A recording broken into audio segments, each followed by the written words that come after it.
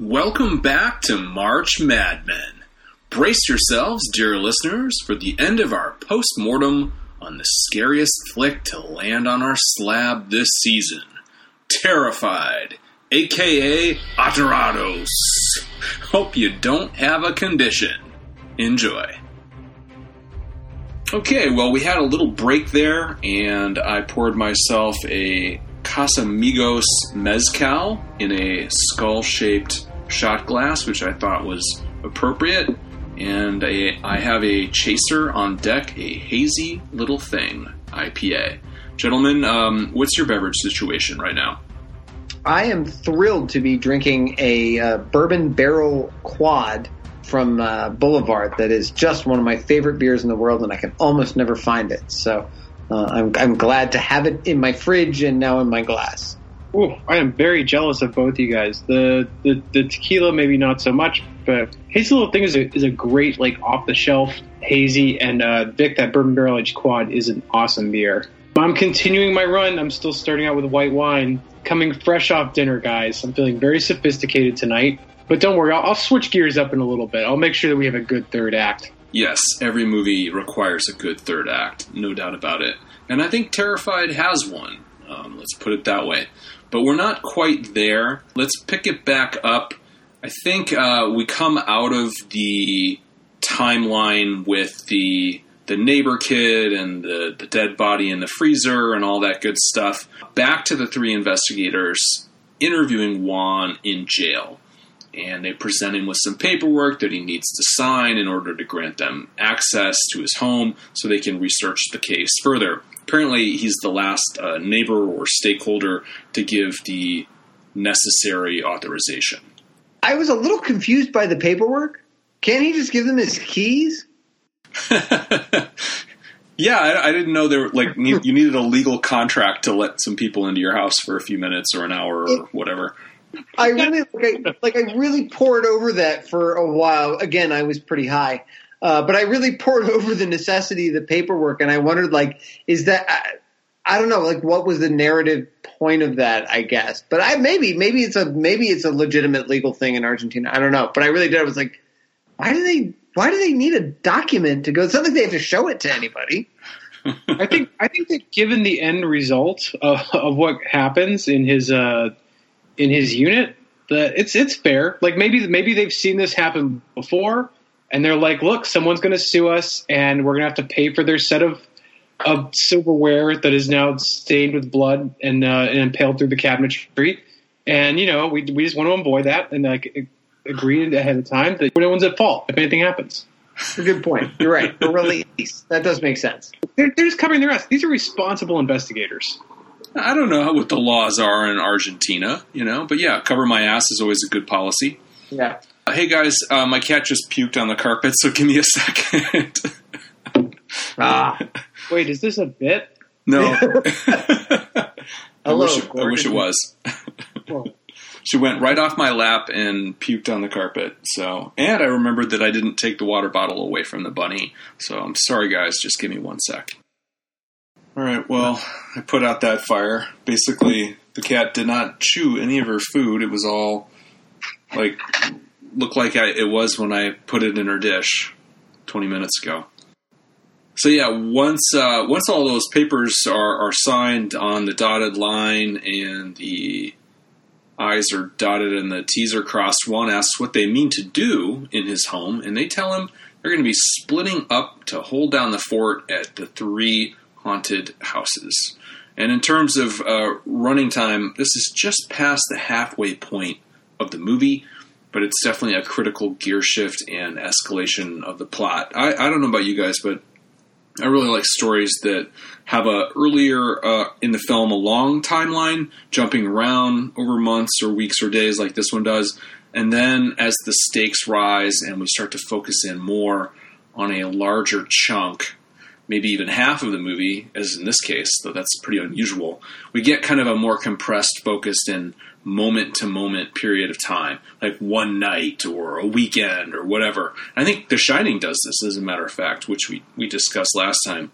I just kind of feel like it automatically raises the stakes somehow. It makes things more immediate and dramatic.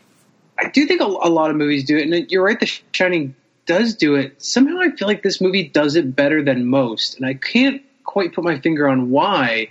It feels like, well, every time I've watched the movie, I have almost always paused it here. And one time I had to pause it and I had to come back to the movie another night, and like it was such a clean pause point because you almost have two separate films, albeit the same characters and you know, a continuation of the same storyline, of course. But the movie just shifts its tact in terms of storytelling and in terms of the type of horror that you're going to witness. It's a full stop, like rotating on its heels, heading off in a different direction. And it may not be totally clear to you at this point in the movie, but I do think it's so adept, and it doesn't skip a beat. It doesn't feel like something's changed. It's just that before you know it, the movie is off in a different direction. And it's odd that it happens right here, square in the middle of the film. I honestly couldn't think of another movie off the top of my head that does it quite this cleanly and unsuspectingly. Well, there's a little movie called Devil's Pass that I think takes a very similar shift, closer to the third act than the midway point. But that's neither here nor there. Well, we'll get to Devil's Pass, Vic. Don't worry when it's time for that genre. But no, I agree, and I think that I like movies that play around with structure, and I'm not wedded to the 3-act structure like a lot of critics and movie goers are. Even if it's not something you're sort of aware of, you're like, it's weird. I don't like it. It does something different than what I'm used to. I love that it does something different than what I'm used to. I think the challenge for the movie is that, like you said, Rich, you can pause it here and it feels like, even with all the connections, that there are almost two separate movies here, and we are now beginning the separate movie, and that brings one to compare those two movies to see how they match up against each other. So I will go through this, and there was definitely, I think as I've watched this more, I've come to appreciate more in this section, but I do feel it is weaker than the first half. That's a bold statement. It is a bold statement. I mean, but I think we've sort of touched on that. Yeah. I've got a 10-inch penis. That's a bold statement. It is, and I'm not sure it's factual, but I don't want to know for sure. In fact, the second half of Terrified is not quite as good as the first half is. A little bold, I guess. As we've talked about elsewhere I don't know, I'd be interested in going back and trying to listen to what our highlights were from the first time we watched this, because I do think that this movie has a lot of highlights that happen in the third act. For me, a lot of the really memorable beats happen in the third act. Although I will agree that the mystery of the first act is what seduces you about this film.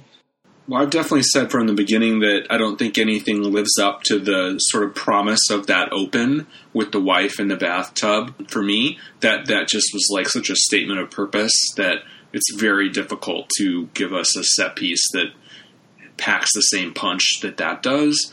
But I definitely in no way feel like this movie starts to flounder or loses its way or anything really, really noticeable. I think it's just a great fucking movie, and I definitely don't think it goes astray. But we'll get into that and see. I'm sure Vic's not thinking it goes off a cliff, but it's fair, and we'll discuss it more. But before we do that, I gotta pop this baby open. There's my chaser. There's the hazy little thing. So hearing the discussion that the investigators, or the information that they give Juan, he says, "Good luck, you'll need it." And then we're off to the races. And we have the shots of them with, getting out of their cars, and they've got their gear, and they're moving in. And this just really does feel like a classic plot point too, to end the second act of a movie, not a midpoint turn. And as Rich said, I can't think of another movie that has this type of transition beat halfway through the movie. It's usually going into Act 3 when you see something like this, and that's usually the biggest escalation that you get in a movie plot. Whether it's halfway or Act 3, we've turned the plot in a compelling new direction. It's ratcheting up the intensity to a higher level. we're done with the flashbacks, we're up to date, and we're going to a more visceral level of immediacy in the plot. And for me, that's just good storytelling. And it is somewhat unique. I just think it totally works here. I just thought of this from Dusk Till Dawn. Oh, interesting. Yeah, that's roughly half. Maybe not quite half. But close, right? Yeah, I would say it's like a long act one, but I haven't seen that movie in a while. And that's maybe a more dramatic turn. That is like you're entering like a whole different movie. Like that's true. Yeah, that could almost be. If this turned into a musical after they get to the apartments here. Yeah, that's a huge gear shift. And this is more of a classical escalation than a huge gear shift. They ask about the neighbor Walter, and we don't know anything is the answer. Nobody has seen him in a long time, which is a weird line from Funes, which means he lives in the neighborhood? Is that how we're supposed to take that? It would make sense given his relationship to Alicia and the community, but I guess so. Funes has a house in the neighborhood. Interesting. In any event, they go into Walter's house and they're seeing all the crazy piles of furniture and stuff and the disarray that is unique to this particular house. Because then we see Yano over there at Alicia's and he's putting the lights on and everything seems to be in order at her house. So it just kind of speaks to each of these things has its own signature and approach and MO, and they are distinct between the three houses. And then Albrecht is at Juan's house, and it's dark. I guess the power is off there because she's using a flashlight.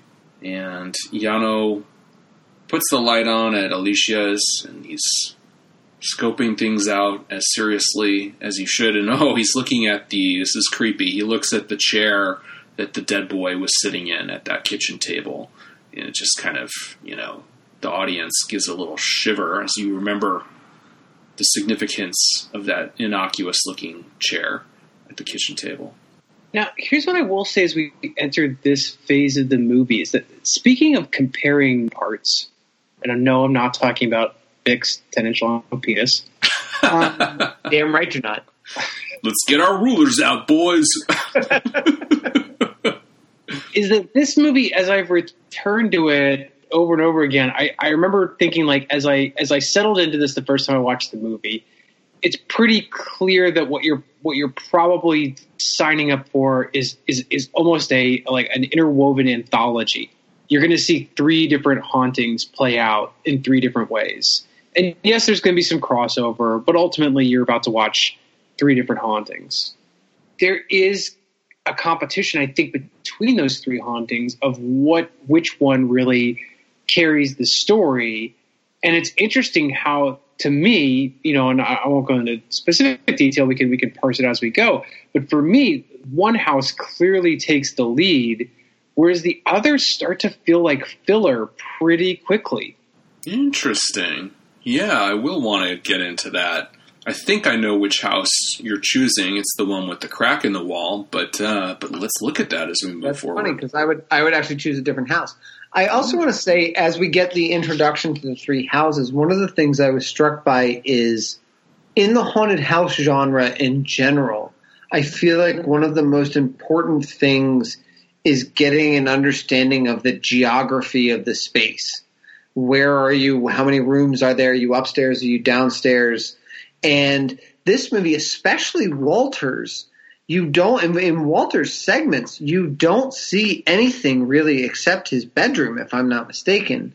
So when Funes and Rosenstock walk into his living room, it's the first time that you're seeing these other parts of his house. Because of the way the story's broken up, it's not like you get a walking tour of each space to sort of get an understanding of it. But I just thought it was interesting the way that they approach the space and what information they give you and what they don't give you. And I don't even think it's terribly relevant because none of the places are very big in terms of like knowing where you are in each apartment or whatever. But it's very different from something like The Conjuring or even The Shining. Or The Pact, for some reason. It comes to mind. Yeah. Oh, for sure. Well, that whole movie lives on the blueprint of the house. Yeah, absolutely. I mean, and there's so many roving cameras, I think, in these other films that are just sort of either an unknown point of view or maybe it is associated with a character, but sort of the purpose for it for the audience is to guide us through the space. And that doesn't happen in this movie. I mean, I was just recalling the opening shot, I believe it's the opening shot, but such an early shot of that kitchen where we're slowly moving in on Juan's wife. That is one of the only kind of moving camera disassociated from a conventional, hey, these are the characters and we're just following them doing something kind of a shot. It is interesting, yeah, that this movie is not really playing that game with the audience, trying to make us a spirit roaming through the space because that's somehow going to be important. But as you said, these are very simple locations too. These are small houses.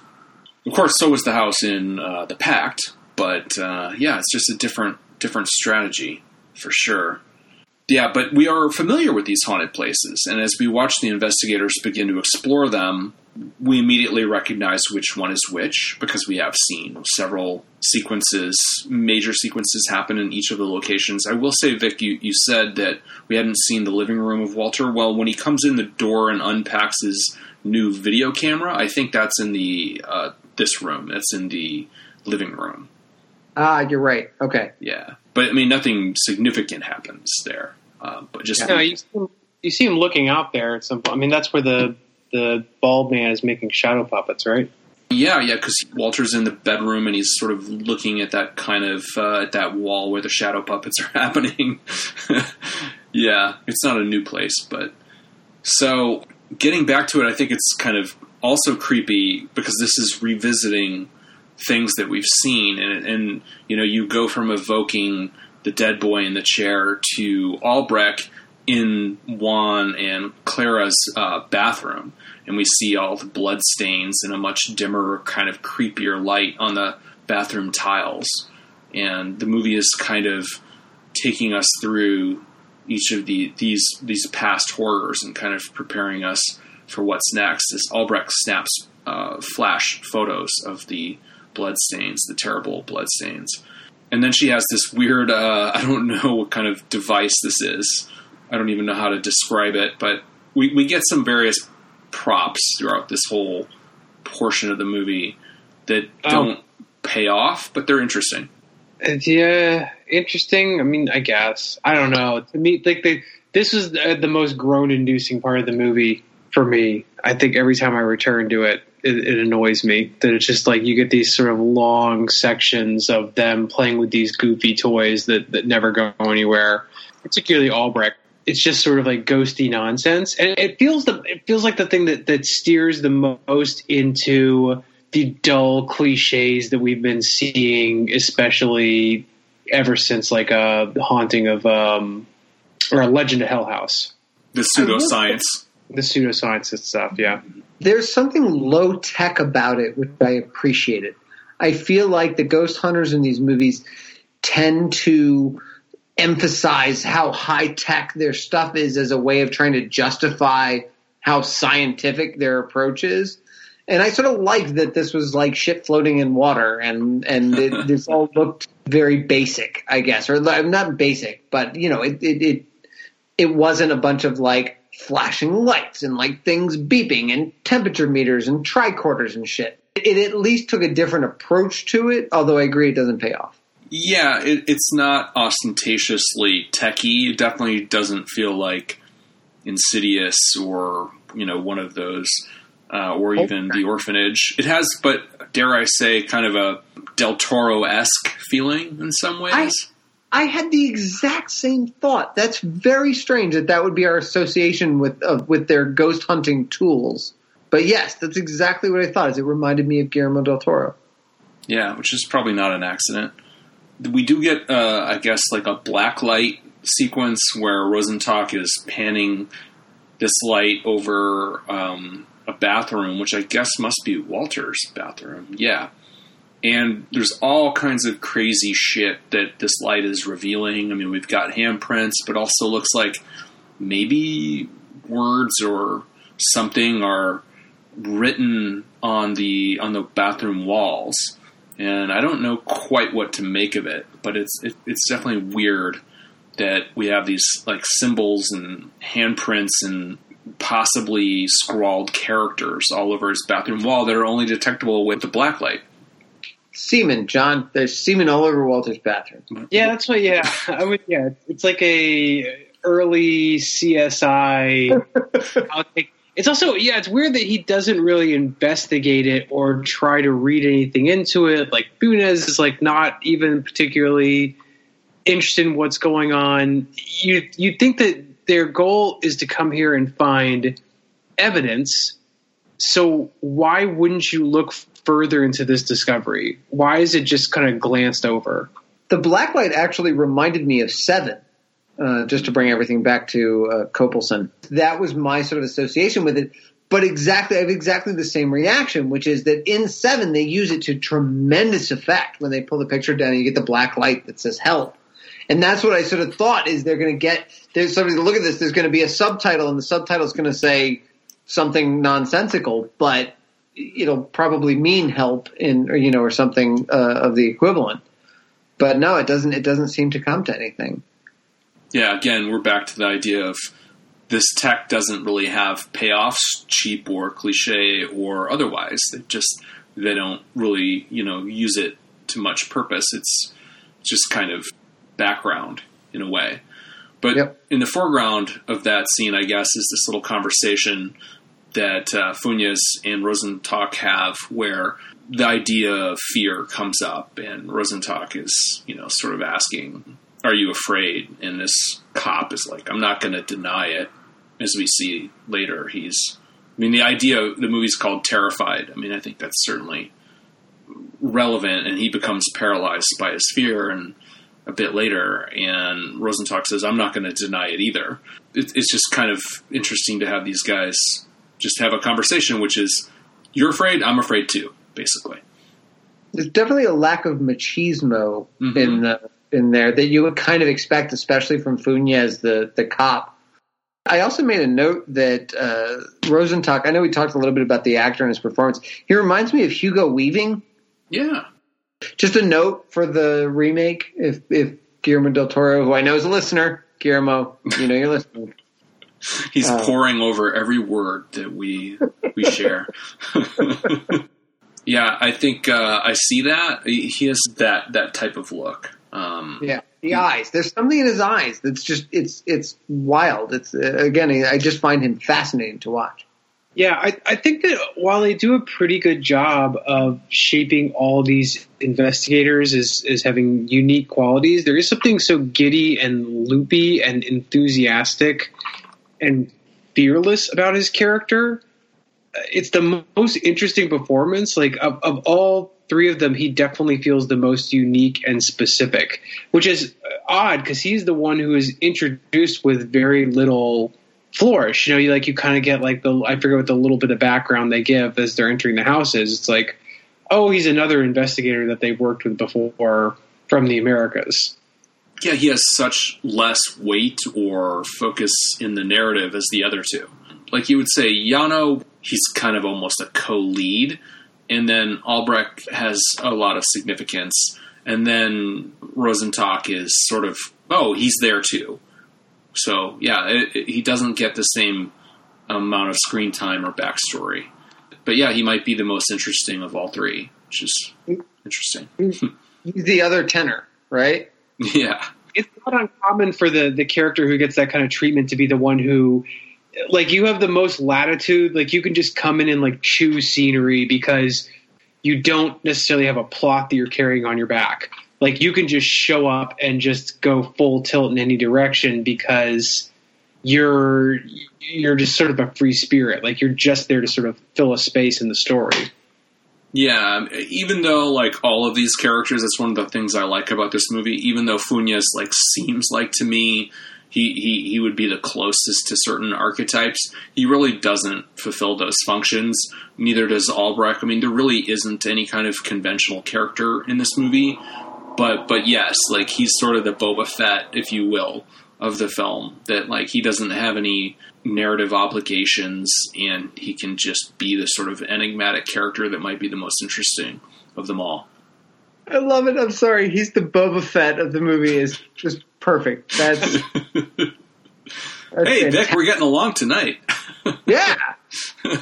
He gets a few like really good line reads in there. Like I do love the bit. I don't know if you're quite there yet, but the thing where, you know, Funes is doing his normal thing where he's like I have a condition and is explaining he's scared and Rosenstock just sort of casually is like, so this is not the ideal environment for you to be in.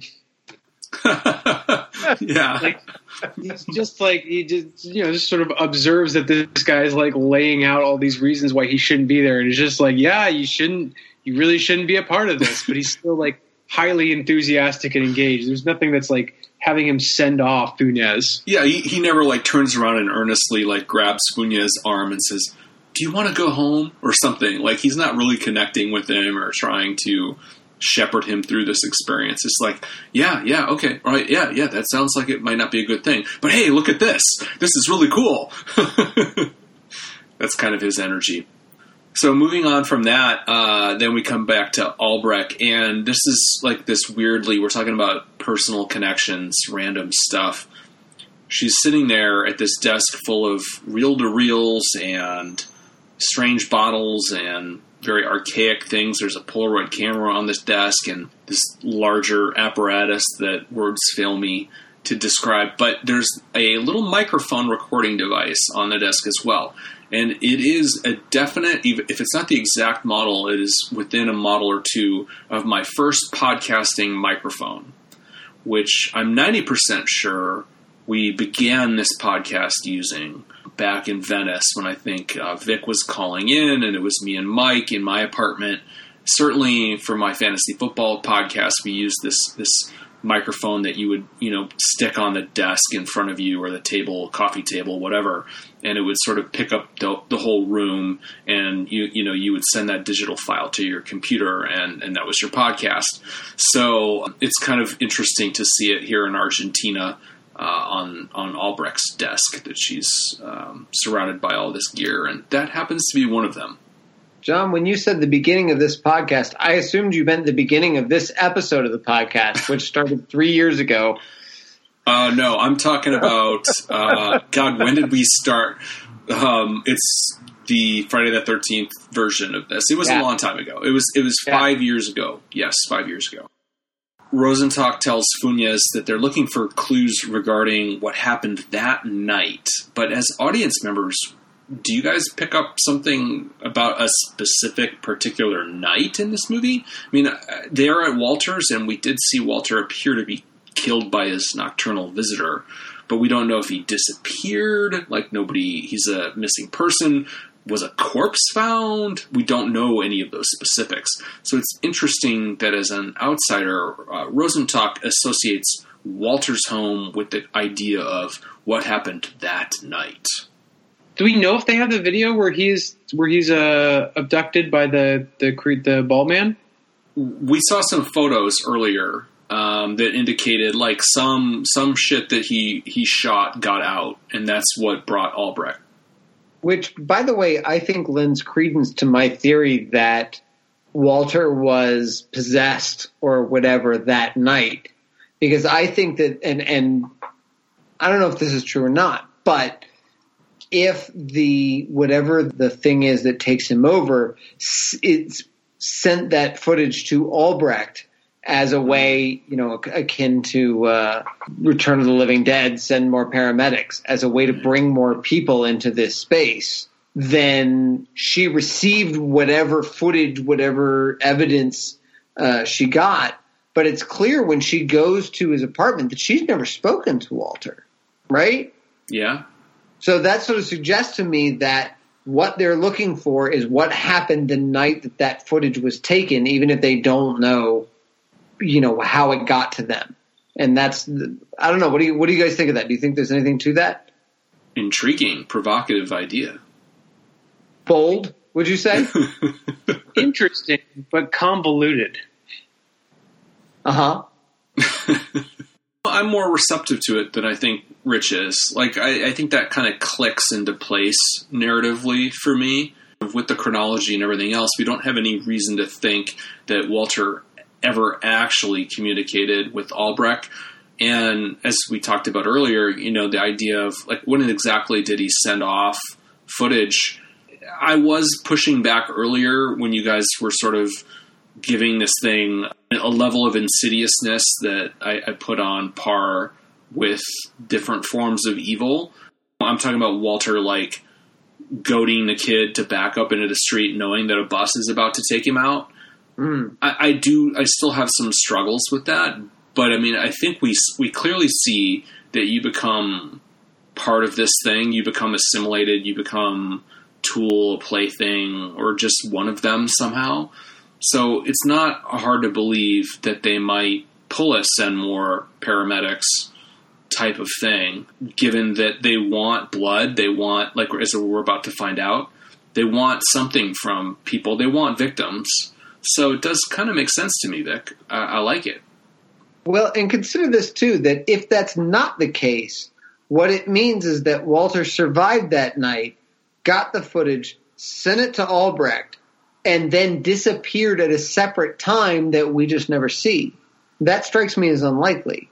Sure, but given the way that this movie plays a lot of segments, that makes a little more sense given what we know about the film. There was the other instance where Walter had the creature over him when he had the sheets over his head and the creature was reaching for him, and then suddenly we just cut to Walter and it's the next day and he's at work, and obviously, like, no harm came of him.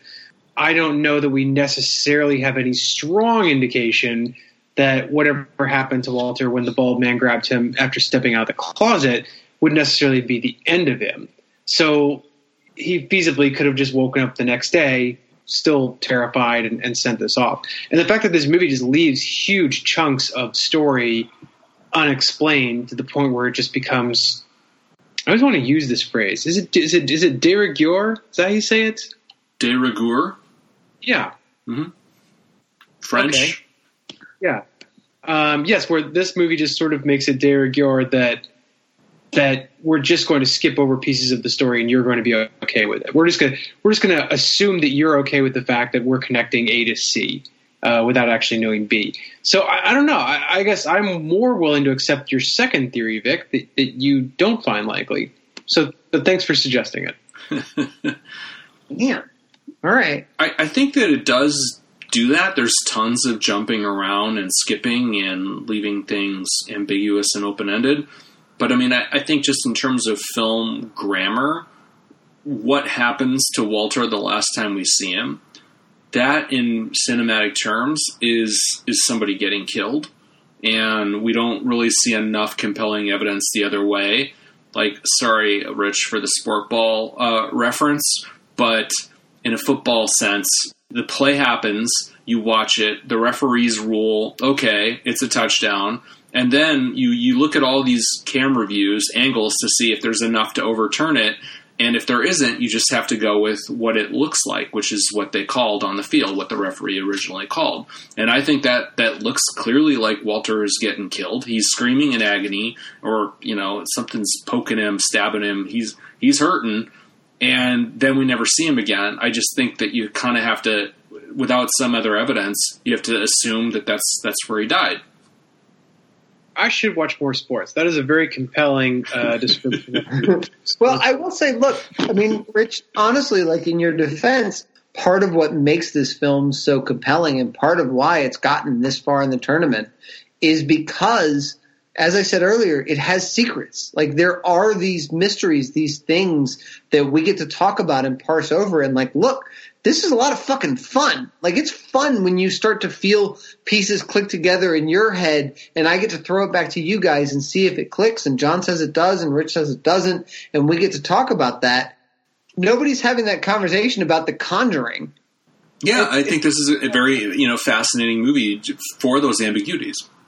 What makes it feel compelling and, like, have a unique fingerprint is that if you're talking to someone who's in film school or aspiring to make a horror film or any kind of film, really, it's not like I would point to this and recommend it for that. Like look at the way that this guy did this. Like, that's what you should do when you approach your story. I mean, John, like you advise screenwriters. Yep. Like, this is not the approach taken in this film is not an advisable one. It's just that somehow it works, I think. Well, yeah, when we were talking about chronology earlier and how seldom this type of structure works, that's to its credit. But yeah, it's a perilous path. And in the hands of an amateur or even an inexperienced screenwriter, playing those type of games that this movie does usually end up being a fruitless endeavor. So it's really, to this movie's credit that it's able to break a lot of rules and do things in an unconventional way and play as well as it does. Getting back to where we are, like the Rosenstock and Funes conversation, it's actually, it just strikes me watching it again here how kind of comedic it is that, Rich, you've referenced Funes talking about his ailments, but in one scene he basically says his blood doesn't coagulate, so he's a hemophiliac, he has a hearing aid, he can hear very little, and then we also see that he has a heart attack. So he has at least 3 significant health conditions. It's kind of a miracle that Funes made it this far. It really is. Yeah, he acts like this is all pretty new stuff to him. So who knows? Maybe he had some like horrific on the job incident in his past that is responsible for all of this. Although I don't know. I don't know that anything causes hemophilia. I'm not a doctor. Yeah, let us stress for everyone listening, none of us are doctors. Very important to understand. No, if we were, we'd be very busy right now. Shit. Evergreen Podcast, sorry. Not anymore. Yeah. I think we said this podcast should be taken as medical advice. Please consult your doctor before doing anything advised on this podcast. Yes. All right, the lawyers just breathed a lot easier. So, yeah, from there, the guys, they discuss the idea that fear is contagious, which I'm not sure beyond, again, the idea that the movie is called Terrified. I don't know that that's relevant. Maybe it is. But we see that Rosenstock's Spanish is a little shaky. We get more of the equipment and the toys and whatnot. Not a lot of attention is paid to it. And then it goes to this answering machine, which definitely feels like a 20th century item, but maybe not in Argentina. Yeah, maybe not in Argentina. It lasted another 10 years or so. And Yano listens to the messages from the neighbor kid's mother, and the dialogue there suggests that it's weeks after the corpse came home to Alicia, and she's just ignored her neighbor and these messages since then. And the woman also, of course, refers to Funes as Alicia's ex, which underscores the strangeness of his disconnection from her, which we've talked about. And yeah, they don't share a line of dialogue until later in the movie. We haven't even really gotten to that yet. So I have a slightly mechanical question. So there's a scene in this movie where Rosenstock is talking and the subtitles stop. Like, they continue having a conversation, but there are no subtitles. Did you guys experience that? And if so, is that supposed to be because Rosenstock is not speaking proper Spanish? Or, like, I can't ever figure out what's happening there or why it's not translated for us. Or is it just a bad translation service? I feel like it's do you remember the scene in Lost in Translation when Bill Murray's doing the commercial and the director gives him long explanations of what he wants from him, and the translator just says, "More intensity." Like, are you sure that's all he said? Because he talks a lot. She's like, "Yes, more intensity." That's kind of what I feel like is happening. Yeah, I mean, we've talked about, like, the quality of the translation here. It seems pretty iffy. I think that's really all it is. So Albrecht's device registers something, and then we get to the point where Rosenstock, like a curious child, keeps messing with the levitating silverware, which is probably a bad idea, and passing his hand through the top of those implements does in fact result in a knife stabbing through his hand. It looks painful, very painful, but it still fascinates Rosenstock when he realizes that the supernatural presence responsible for his stabbing appears to be drinking his blood, sucking it, in fact. Which is one of the clues that we get to the nature of the things, whatever the malignant forces and this malevolent forces in this movie, is that blood is a trigger, right? And that's we're getting ready to get to Rosenstock telling Funes, take this and go clean up the blood. And then later on, Albrecht says, you shouldn't be here, you're bleeding. And it's just sort of interesting. It's one of the cool details that gets dropped in. Again, I love the way that they drop those things in, and you don't get the ABCD connection. It's just bleeding, bad. They like blood. And this is the first instance we get of that starts to draw that conclusion. Yeah, the whole vampirism element just kind of comes out of nowhere. This is an element of what I think makes a lot of good ghost or monster films, where it's like they don't fully understand it, and they never will, at least in the context of this movie. And to me, that is almost always a strength, unless you have like a killer explanation and backstory. Like, unless you're The Descent, don't bother like trying to like give me like the full explanation of what's happening here. Keep it a mystery. Let your characters be confused and tell the story through them. You don't have to explain the backstory of the creatures. Totally agree. Fuck, The Descent is so good at that. Yes. Can't wait to do monster movies, dude. That's gonna be a top 5 seed for sure. Oh yeah, that's definitely one of the greatest movies of this century, no doubt. Yep. But yes, I agree, Rich. I mean, that you're right. You're not The Descent if you don't have exactly the right explanation. Leave it a mystery. Let us fill it in. That's what we're here for. That's literally what we're here doing. Yep. And we'd be bored if you laid it all out for us. And usually it's ham-handed when you do. Yeah. But yeah, now we've got like blood just like trickling upwards to indicate that this whatever phenomena is interested in blood. And yeah, I'm down with that. It's a nice practical effect. I mean, it's not like a wild mystery as to how they did it, but I still liked the way that it looked on film. Yeah, very classic technique. The sound of the sucking is good. I don't know if you were able to make that out on your speakers, John, but the sucking sound is subtle but pleasing to the ear. And I don't know if it's here or if it's after he pulls his hand off that Rosenstock like says to Funes I'm fine. Like he's very casual about the fact that his hand has just been impaled on a bunch of silverware. Yeah, he just sort of patches it up and gets on with it. Another one of these moments is very much like Walter when he's opening his armoire, where they know the thing is in there.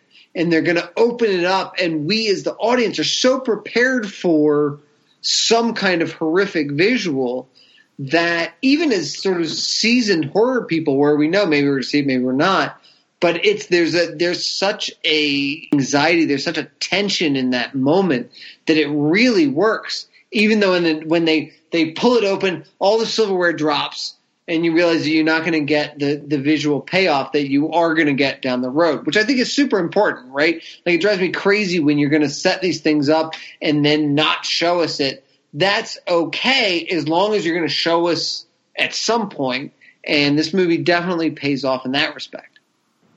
Yeah, it's not a tease, you get the good stuff.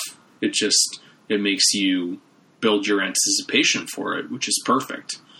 There's some dialogue here about we're inside the nest. I don't quite follow that. I mean, it's amazing how much mythology this movie throws at you in terms of ideas. I guess that's another one. So we have a nest, and apparently that's Walter's house, because that's what Rosenstock is saying to Albrecht. I have a note here about there's a bit right around here, and I can't swear it's right here, so I apologize if I'm behind or ahead of where we are. But where Funes is really reacting to everything that's going on, and you can see that it's freaking him out. And he sort of backs up into a room, and we get a cutaway, and then we go back to it, and all the pictures behind him are crooked, and it's a marvelous touch. And then it cuts, and then we it goes away, and then when we see it again, the pictures are all back. But it's really interesting. Did you guys notice that? I don't think I did. Is that the same bit where he's like kind of looking around the house and like things are moving around and starting to levitate and gravitate to another room? It's getting there, yes, but it's before that. It's like right before that. No, I think I missed it. Yeah, I didn't even know. Like, I might be beyond that as I'm playing the film, because I just saw Funes notice something slide across the floor in the background while Rosenstock is on the phone with Albrecht. Oh, and something sliding up the wall behind him. Yes. So there's a lot of cool shit happening in the background. Oh, there it is. Like, that it? It literally just happened a second later. Like, yeah, everything is askew. All the pictures on the wall are at a weird angle. And then, yeah, we get the reverse shot, and it's all back to normal behind him. It's a wonderful touch. I love that in these kinds of movies. Again, when you're trying to create this sense of reality slipping. Yes. And especially for Funes, who is losing his grip on reality and can't handle it. I find those touches, and especially something like that, because that's just for us. Funes can't see it. It's behind him. Yeah, so that makes it even cooler. I really reacted to that. Wow, amazing. I had not noticed it until just now. And right after that, we get another completely separate piece of mythology, which is where Rosenstock suggests that time passes very rapidly here, which reminds me of Oculus in a way. I'm always pondering what that means, and where do you see that taking effect, this idea that time passes very quickly? I don't know that I can point to anything in the movie that indicates what that really means. No, I can't either. I can't see a payoff for that one, where it's like, like in Oculus, you'll starve to death or dehydrate or whatever because time is moving so quickly. In this film, they don't have a gag about time moving quickly. The note that I have for this bit, so right after I have the crooked pictures, right after that, what I wrote is Rosenstock is going mad. Now, again, super stoned, but I wonder if that's part of it, right? Like, that's what we said, is that I feel like what happens to Rosenstock is he goes insane. And I wonder if this is part of it, and that's why we don't see it pay off. You have to understand that not every theory or sage thing that these investigators throw out is anything more than a theory. Like, they're not hitting a bullseye every time they speak, where they're like, oh, they completely know everything that's happening. That would be dumb, right? I do think it's kind of reasonable to start taking a grain of salt with some of their theories and interpretations, and maybe this is where we chalk that up. I think that I actually would prefer that to they somehow have a perfect understanding of all of these crazy forces and rules and dynamics that are in play when they have no business. There's no explanation for how they could understand all of it so quickly. What works about this movie is that the investigators don't understand. They're not Tangia giving us, the gospel for how these things work. They have some rough, vague guidelines for what they think, but it's not at all clear that they're right or that there's, that there's a lot of evidence to back it up. So it gives you, look, they're gonna sketch in some outlines, and we as viewers can sort of fill in the rest. But even the stuff that they give us might be wrong. As well it should be, right? Because exactly. It would be sort of ludicrous otherwise. Now, the next scene, which is kind of interesting, is we're back to Yano, and he's looking in, I wish I read Spanish, but I guess he's looking in the dead kid's little school book. And then you have this compass in a bowl of water suddenly react and move by itself to press against the glass, and then we get the rattling of these glasses in this cabinet, which is sort of a foreshadowing of something that's going to happen to Yano in a little bit. You think they might be compelled to launch themselves at him, perhaps, but that would occur off camera, though we see the aftermath. At the moment, though, he's taking a call from Funes, who's, yes, again, melting down, and he's like, I'm not sure I'm good at this. Yano says, it's okay, relax. And he's again taking charge and, bringing some leadership. Funes references his little problem here, but we know he has lots of problems. What do you think is the little problem that he's referring to? Is his health. That sounds more specific than that. Just broadly, his health. I mean, I assume it must be the coagulation thing. Although my impression watching it the first time was that it was his heart. Well, he just cleaned up an awful lot of blood on the floor, but I think that was Rosenstock's blood. Right? I don't think he's ever cut. Yeah, I think it's almost a running joke in the movie, like the idea that Funes' vulnerabilities are so front and center. But no, I don't know exactly which one. It is. I mean, it's almost interesting, right? Like his whole thing is he's a hemophiliac, and then he suffers a completely unrelated heart attack. Yeah, that's the one thing that no dialogue prepares us for, right? Yeah.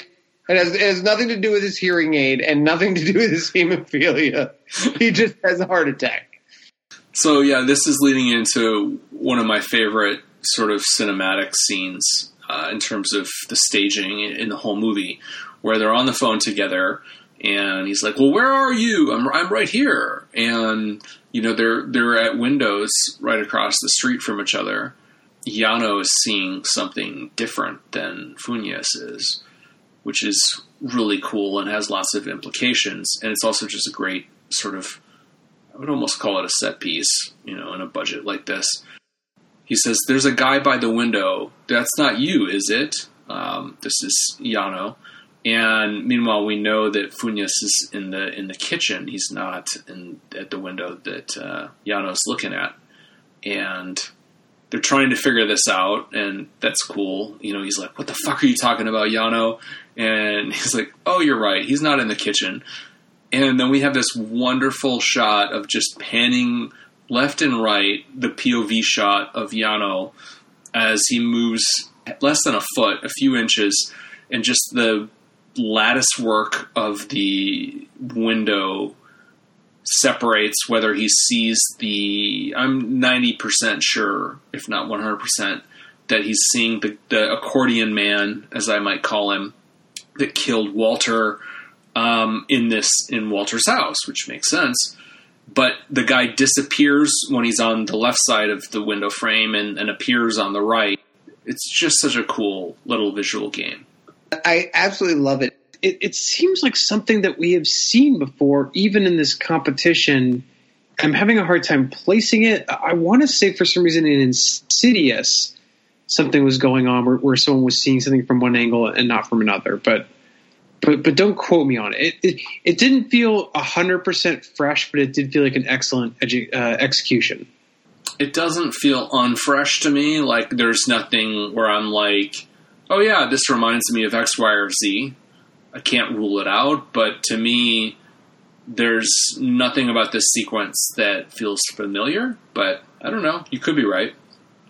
Well, and we're coming up on a scene that's going to identify this as a characteristic of the thing, the evil that we're dealing with. And I find that fascinating. Yeah, there's almost like a sci-fi concept being played out here, which is very cool. Probably the most defining characteristic that we get in this film, really, is that this point of view issue. Yeah, absolutely. Where the movie puts its money where its mouth is, and it's not just sort of talk and conjecture, but no, you see it completely play out in the cinematic language of the film, and it culminates in a sequence where he's doing this sort of he's there, he's gone, he's there, he's gone, and then boom, he's not just there, But he's not across the street. He's right on the opposite side of the window. I think this is the definition of a good jump scare. Exactly. This is when we talked about this mostly in relation to Halloween H2O. That Yep. the jump scare is much derided among horror fans, and I don't think it should be. It can be overused, but it is just a tool in the toolbox, and you can pull it out in the right time and execute it well. And holy shit, is it effective? So, and this is absolutely an example of it being done right. Yeah, in this case, there's nothing fraudulent or cheap about this jump scare. It's primo goodness in that department. We're not talking about... Except, John, that it was Janet Leigh on the other side of the window. I don't know if you noticed that. Oh, God. Of all Halloween H2O references. Sorry. Oh, God. Yeah, the king of fraudulent and cheap jump scares does deserve a mention on this podcast. You're right. But yeah, no cats jumping out of closets here. We've reached our Halloween reference quota for this film, so congratulations, everyone. Your bonus is in the mail. Drink! Drink, everybody drink. Yep. And the accordion man, played by Janet Leigh. One of the other under-the-radar overused jump scares that's, like, legitimate but not is where it's not a cat or, you know, your friend, but when people sort of rotate 90 degrees, they suddenly turn around and they're looking at the chest of the killer. It's not technically fraudulent, but I still hate that. I just want to say for the record, like, that one is also on my bad list. And this just doesn't fit any of those cliches. So, really a fan. Also closing refrigerator doors and the killer's on the other side. Well, not to mention medicine cabinets. Yeah, oh God, don't even get me started on medicine cabinets. The classic profile. That's the equivalent of the shots that they use to telegraph that a car accident's about to happen. That feels like the horror equivalent of that profile shot where they've emptied the frame for you so that something can fill it in. Yeah. And that one almost always delivered. It's so overused that it's refreshing when someone opens a cabinet and no one is on the other side of it. And that's why I have to sort of push back, Rich, when you said, like, because we talked earlier about the bus hitting somebody and all that, like the idea that this shot of the guy appearing suddenly right in the window, like the idea that you found that familiar, I'm just like, I'm kind of shocked by that because we're talking about all of these huge cliches, and like I feel like I would know if that was a cliche or that if that had been done. Maybe. I'm willing to admit that I might be wrong. Well, it certainly struck a chord with you that you thought you'd seen it before. So I mean, that is what it is. We've got the crack in the wall now. Like we start to see that this big crack is widening at Juan's place, and Albrecht approaches it, and you do get this sort of eerie significance of this, that it looks like a juncture between worlds or something, an ominous doorway of some kind. Meanwhile, at the other house, Funes is finally like, I'm done, I'm leaving. He's sort of telling Rosenstock, I'm out of here. Rosenstock, with his wide, crazy eyes, says that I found him below us. And Funes can't resist coming over to see what the hell he's talking about. Ever the showman, Rosenstock pulls up the bedding and peers back at Funes, like waiting for his reaction to what's under this bed, under Walter's bed, where we've already seen a lot of scary shit. Funes is like, there's nothing there. But it's not empty, says crazy Rosenstock. And he's doing like sort of a sleight of hand thing with his bloody hand with the hole in it. And he's like, there's more than one point of view. Playing with the idea that Rich, you were just talking about, that's the big concept of the movie, really, that plays out is that game. The quick, rapidly changing relationship between what is perceived and what is real. And sometimes, what is real is what is perceived, and that becomes dangerous very quickly. I really love this moment. This is one of my favorite bits of the entire movie.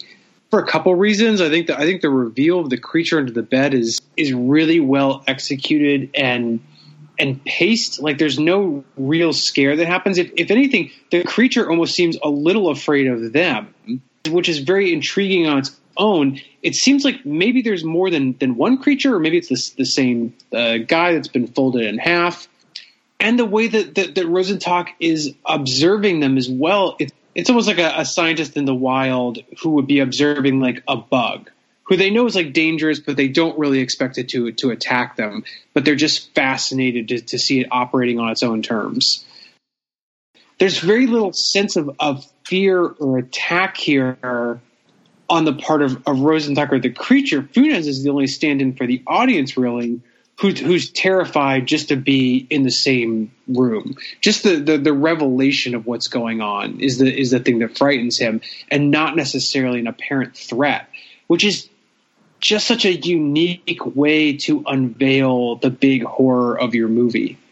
This is one of the most Lovecraftian moments insofar as Rosenstock reminds me of a Lovecraft protagonist who, confronted with the fragmented reality that is what actually is and not the veil of reality that's been pulled over our eyes, is going mad right in front of us. And that's, like you said, John, the bit where he's using his wounded hand to sort of talk about perspectives and what you can see and what you can't.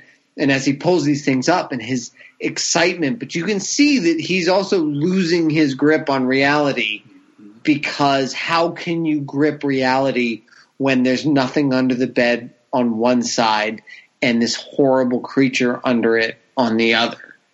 Yeah, he's obviously enjoying playing these games with Funes, and there's definitely a slightly unhinged quality to him in this joy that he's evidently taking in all of this.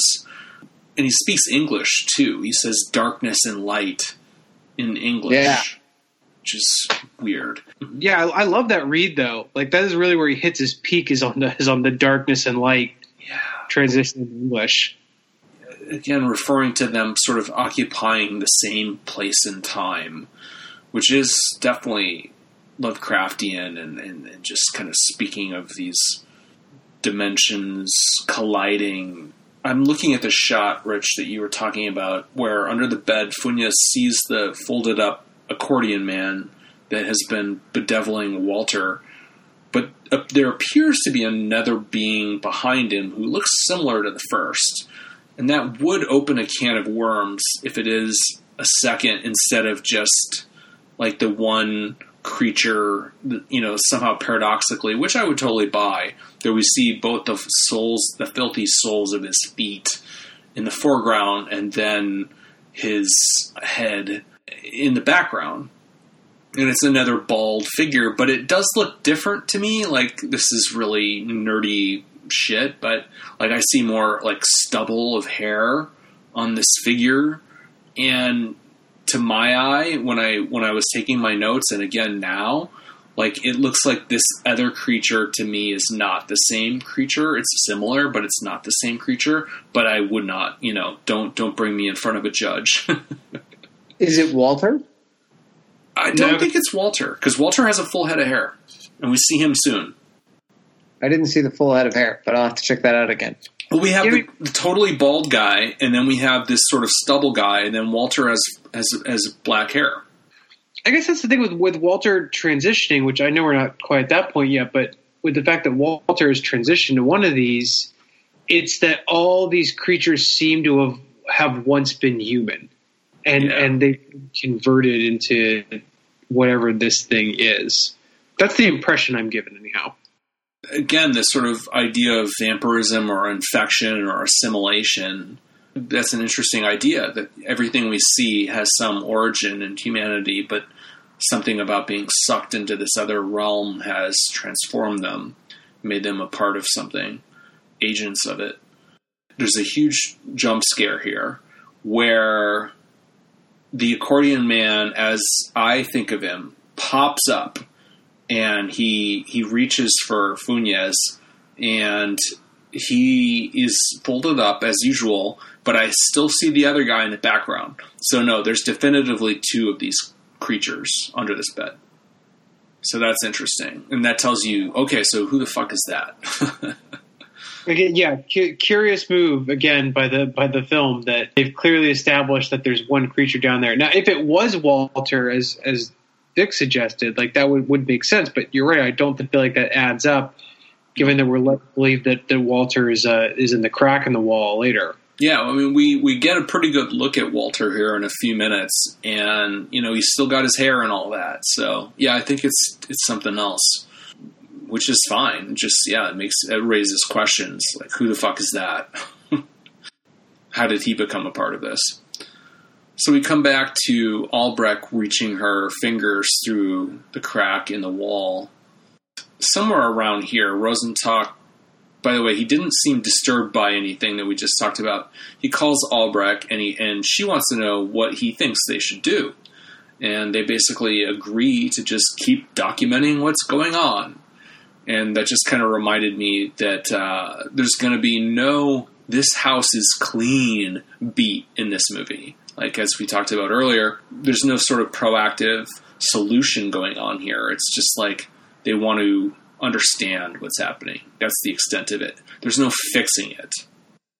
There's something passive about this section of the film, in that you have three scientists who aren't really trying to do anything. They're just trying to document stuff.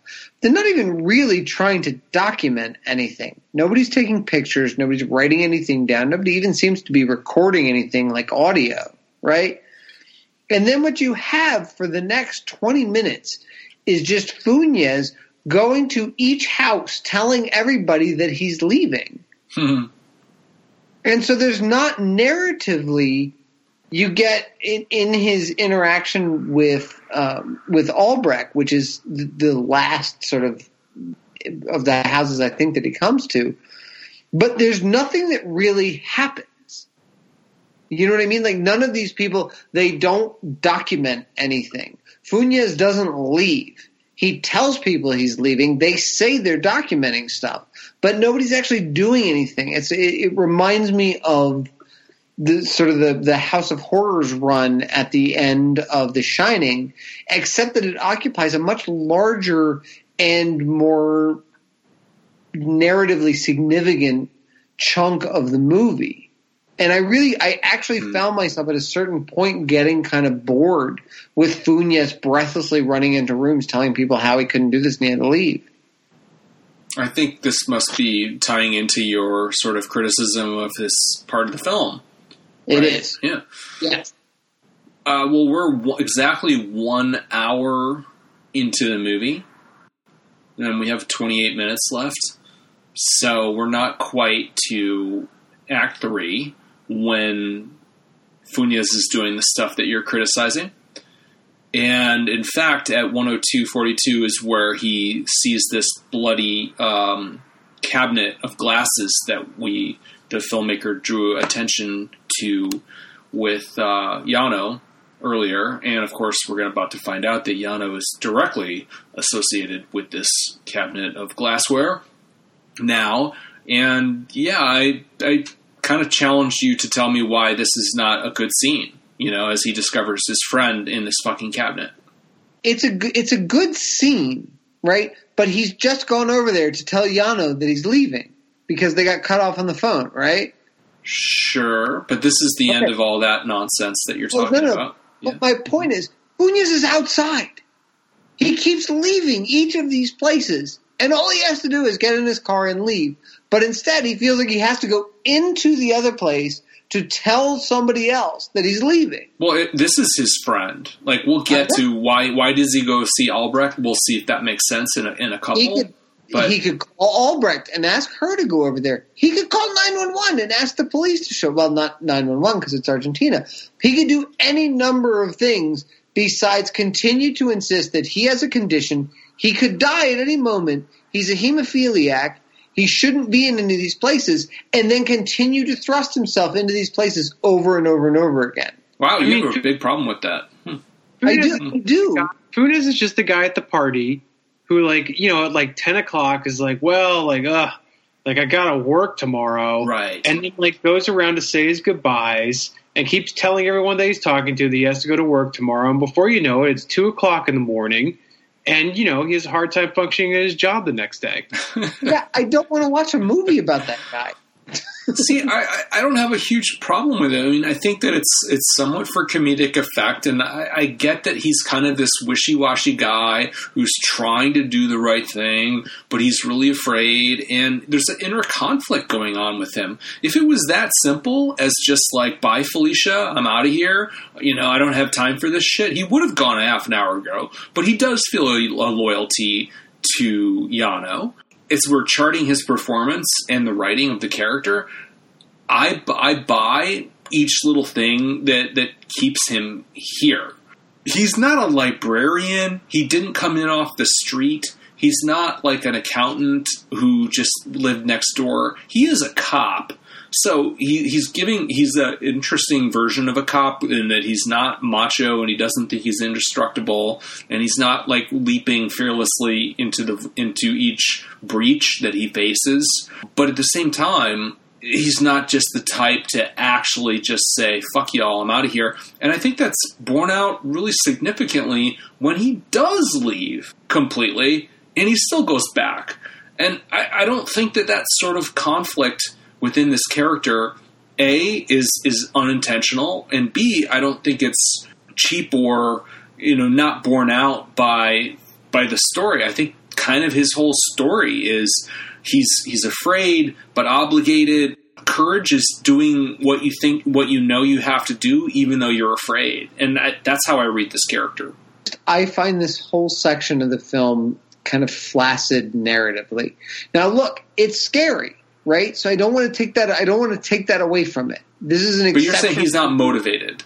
This is a guy who says, "I'm leaving," who then leaves and then goes back into the haunted house to tell somebody else that he's leaving, and then he finds that guy in horrible shape, and so he goes into another haunted house next door to tell somebody else that he's leaving, but she should help the guy next door. That's what we're watching for the next 20 minutes, and the people that he's talking to are just quote-unquote documenting things, but they're not actually doing anything. There's nothing that actually happens here that drives the story. I'm pretty much with Vic on this one. Yeah, you're drawing a pretty clear line here that it's story-wise, it's weak. They are still effective, you know, like to like John's point, where you're like, tell me this isn't a good scene.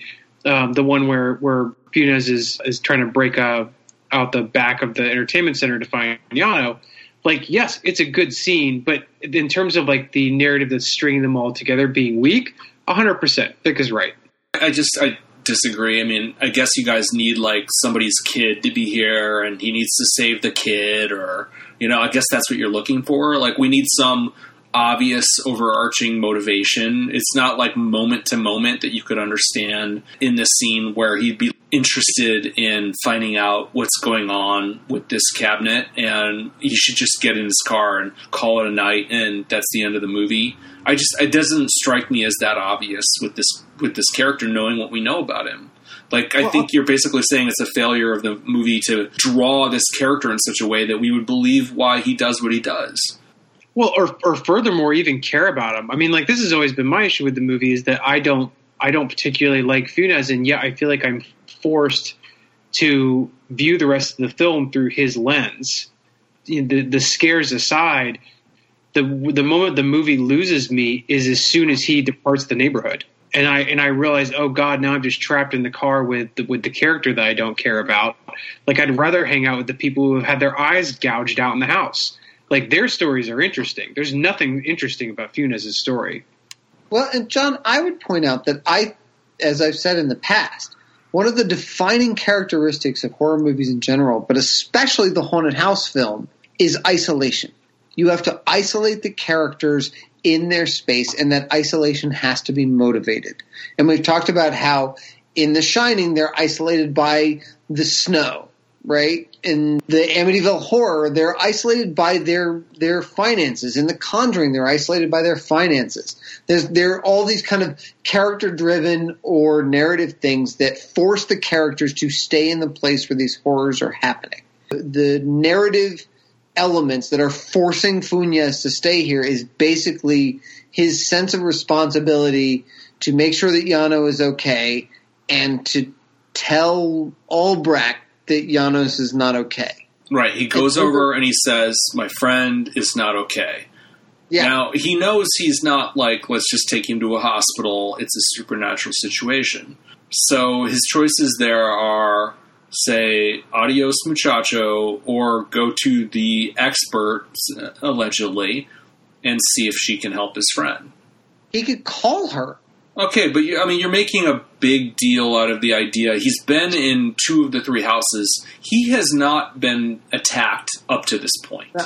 John, I'm saying that he wants nothing more than to leave, and there needs to be a compelling force that keeps him there. And I do not believe the compelling force that the film drums up. And I honestly think you're reaching with the character. But you're saying he should feel he's in mortal jeopardy, that by going back into the house to communicate with Albrecht face to face, is akin to just putting your face in a buzzsaw, and any intelligent person would just give her a call. And I'm saying up to this point, he isn't hemophiliac. Yes. Up to this point, he hasn't actually been directly menaced by anything. I don't equate him walking in and seeing her sitting in a chair in front of a crack in the wall being like, I am committing suicide. It's not how I see it. John, he hasn't been menaced, but fucking Rosenstock had knives driven through his hand and had something in a cabinet drinking his blood, and Yano had his eyes gouged out with the shards of glass. No, he should go. He should have left. A reasonable person would have left, and the movie didn't convince me that there was a good reason for him to stay. True. 2 out of 3 houses aren't going well. Yeah. Yeah. Well, he does say to her when he comes in there, like, it's not my blood. This is my friend Yano's blood. There's also Rosenstock's blood. But his argument is because she was telling him it's not real. And he's like, what do you mean it's not real? I get all that, but you guys, how many fucking movies have you seen with cops being brave? Like, it's just interesting. I know maybe that's the big flaw of the movie, that they're going really out of their way to say that Funes is vulnerable and he has these insecurities and these fears, and that's like, that destroys what the credibility you would give a character being brave. Like, you've seen, both of you have not blinked. Like, you've watched 1,000 movies where firefighter, cop, soldier, whatever, the brave guy does things, puts himself in danger. But in this case, in this movie, you're like, no, he should just fucking leave. This isn't brave. This is dumb. He's making poor choices. This is somebody in a Friday the 13th movie wandering into a basement going, hello, Charlie, are you down here? So leave the old lady here. Go retire. Yeah. Okay. Go call somebody. Go get somebody who can help. Go do anything except what you do, because what you do is utterly ineffectual. I don't think of him as like an uber cop, like as an exceptional hero who makes all the right moves. I guess we agree on that, but I guess for me, I'm more seeing it as people are like that, like real people. They're not all super characters that make all the right decisions. To me, he seems like a real guy, but at the same time, you're saying a real guy would never be this quote-unquote brave or stupid. So I hear you. What I'm saying is I have spent, as a horror fan, a lot of time thinking about isolation as a necessary component of horror films. Well, maybe, are you overthinking that? No. No? No, I'm absolutely not, John. So it's imperative for every horror movie to make sure that characters have no other options. They have to be trapped. With very few exceptions, yes. Mm-hmm. I guess unless there's a kid or something trapped somewhere that you have to save. That's a form of isolation, right? That's psychological isolation. You don't have any other option. You have to do something for this. And I just don't find this to be compelling. Okay, well, I know you find the water theory compelling, and she says, have you used any tap water tonight? Tapping into the theory that you broached earlier that I actually really hadn't thought about that much, but I think clearly the movie is validating this idea that water is critical. And I found the explanation worked better when I watched it this time. I've been critical of that scene in the past, and I actually found it more effective this time.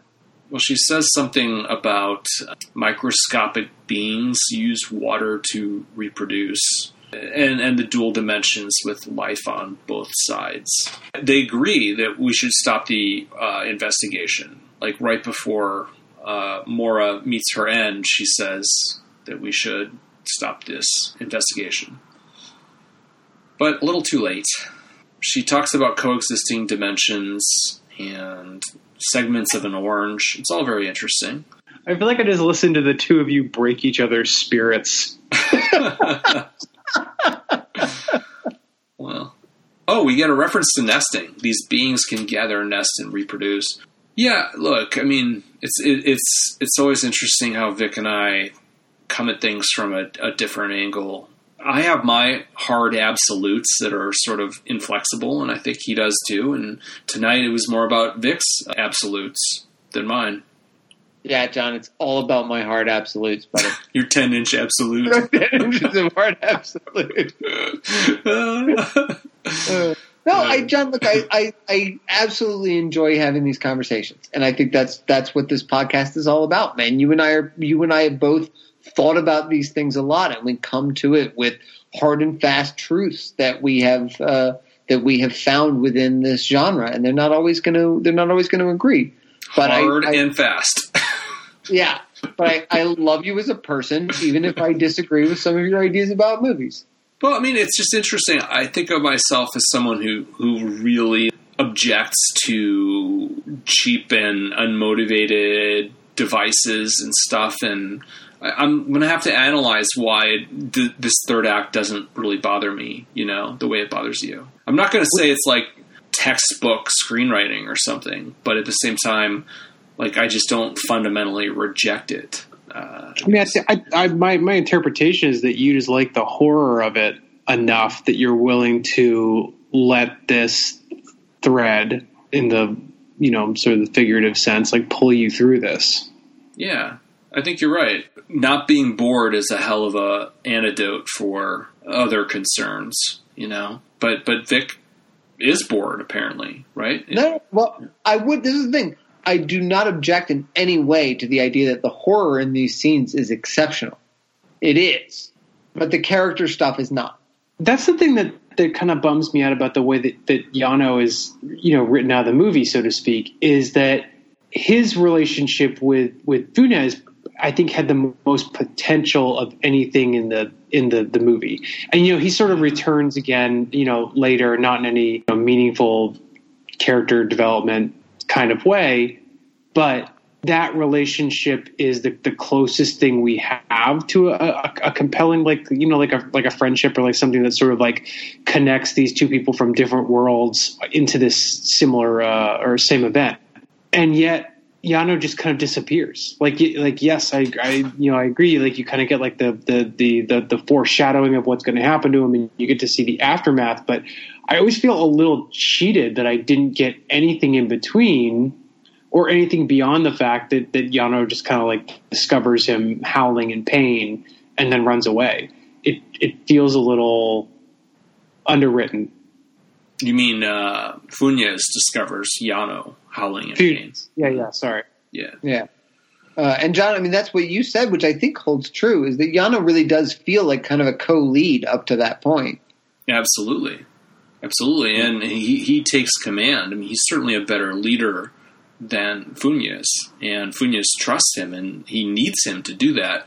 So, back to Janet Leigh in a sense, that like we think that Yano is going to be a more important character than he is, and he's sort of abruptly and unceremoniously and perhaps prematurely taken off the stage. And on one level, our cop seems like the logical choice to be the character we're still watching 1 hour and 7 minutes into this movie, that it's going to be Funes, because he's, younger and, more dynamic on paper and blah, blah, blah. But it was definitely Yano who earned a larger role and seemed like the more competent guy. But I don't know that defying those expectations is a bad thing for me. I really don't.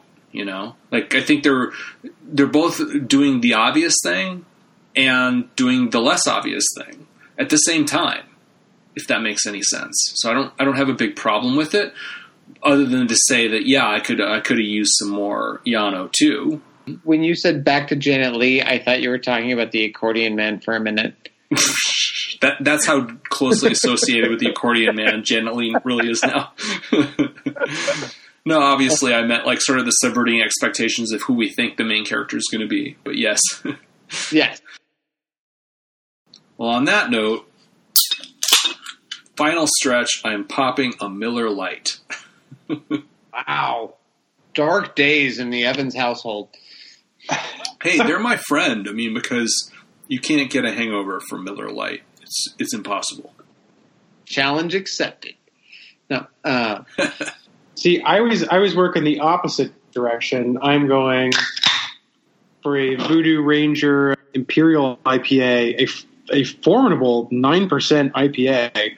I love, Rich, that I begin the evening with tequila and end with Miller Lite, and you go from white wine to a massive IPA, ABV, I just feel like the show just like wears me down. It is a death march.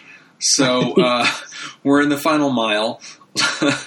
I'm paused on this incredible shot of this like 6-foot long arm coming through the crack while Funes writhes on the floor in the grips of a heart attack. And this is a new beastie, humanoid, but like somehow much scarier and more misshapen and dark and twisted than the Accordion Man. And I think it's a good upping of the ante. Do you guys agree? Yes, I enjoyed that a lot.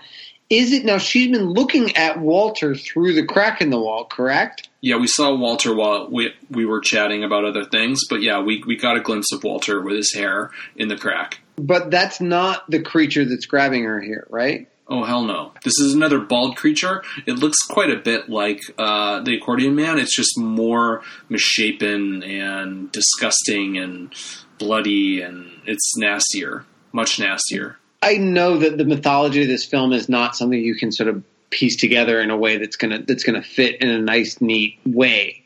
But is the suggestion that these microscopic beings that are being transferred through the water are these things?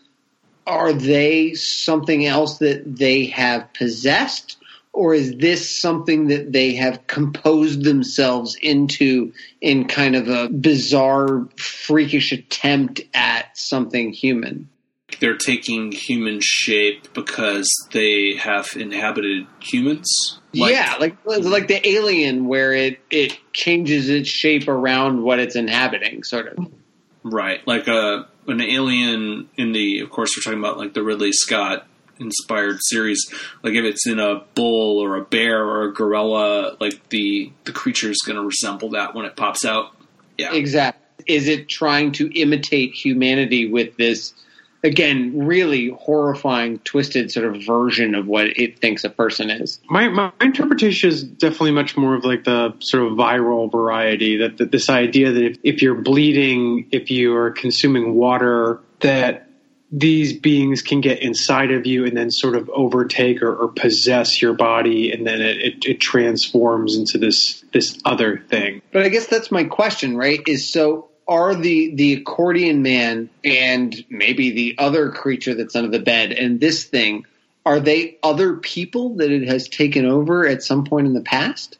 I would assume so. I mean, because if they're interdimensional beings that are sort of somewhere between microscopic organisms and things that are transmitted by blood and water, and I think, their origin is much more otherworldly and inhuman, and is simply by sort of invading us as hosts that they take a familiar shape over here.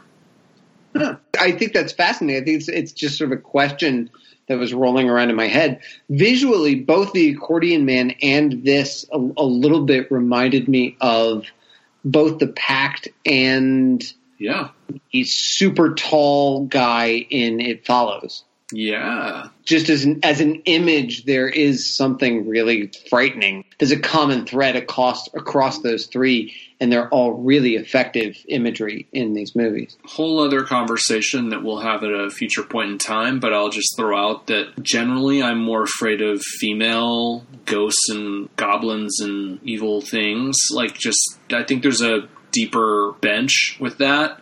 But of these archetypes that with male antagonists that freak me out, I would say that this movie definitely accesses them. So that's interesting. I didn't think about the fact that they're exclusively male. Yeah, this movie does not tap into any witch imagery or something along those lines. I would say that's somewhat different in the haunted house genre. It is a bit. I mean, it's always like there's always Toby. Toby's presumably a man, unless it's Toby with an eye. I don't know. I guess that was never really made fully clear. I don't think the Invisible Friends gender is usually that specific. It is interesting that you're right. They have sort of an androgynous name a lot of the time. What was the other one? There was Toby, and we were joking how similar the two names were.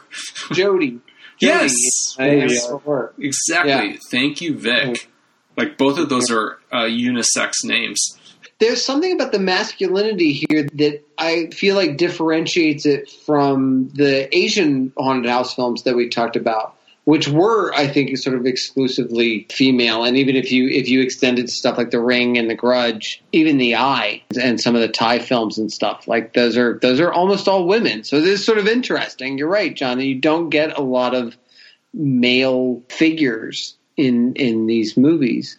But they've put their finger on some just instantly you have to take it serious, very chilling male forms. Like they just nail the design. But speaking of that, like one of this even more menacing creature apparently just climbs over Funes and leaves him alone. Oh my God! This is like a huge pet peeve for me. Yeah. We talked about this earlier when we were talking about Walter and his initial encounter, at least the initial encounter that we see with the bald man, where it's hovering over the sheet, and the next day he's fine. And like, I feel like this is really the full realization of that type of storytelling: is that why have these creatures attacked every other person that have come in their path so far that we've seen, and yet for some reason with Funes, the creature's just crawling towards him. You kind of get this relatively cool technique where the camera is kind of panning from side to side, showing you that from one angle you can't see the creature, and from another angle you can see the creature. And that's kind of cool, even though it doesn't really seem to amount to much in this moment.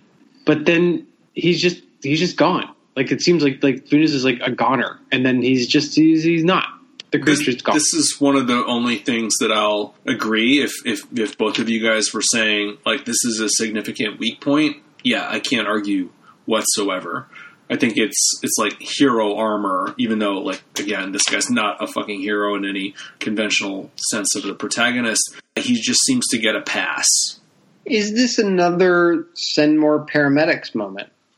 Because Funes leaves, and then the more cops show up to try and find him. And is that perhaps the goal of this? We're going to get to that shortly, but that I believe the cop that seems like he's doomed and Funes really tries to save him, we see him at the very end. So he doesn't actually get killed. I don't think any further victims succumb beyond this point.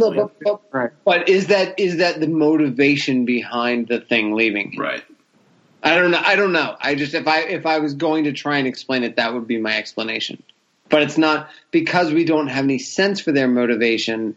We really don't have an answer to it. To me, that's doing much bigger backflips than trying to justify Funes being in the house at all.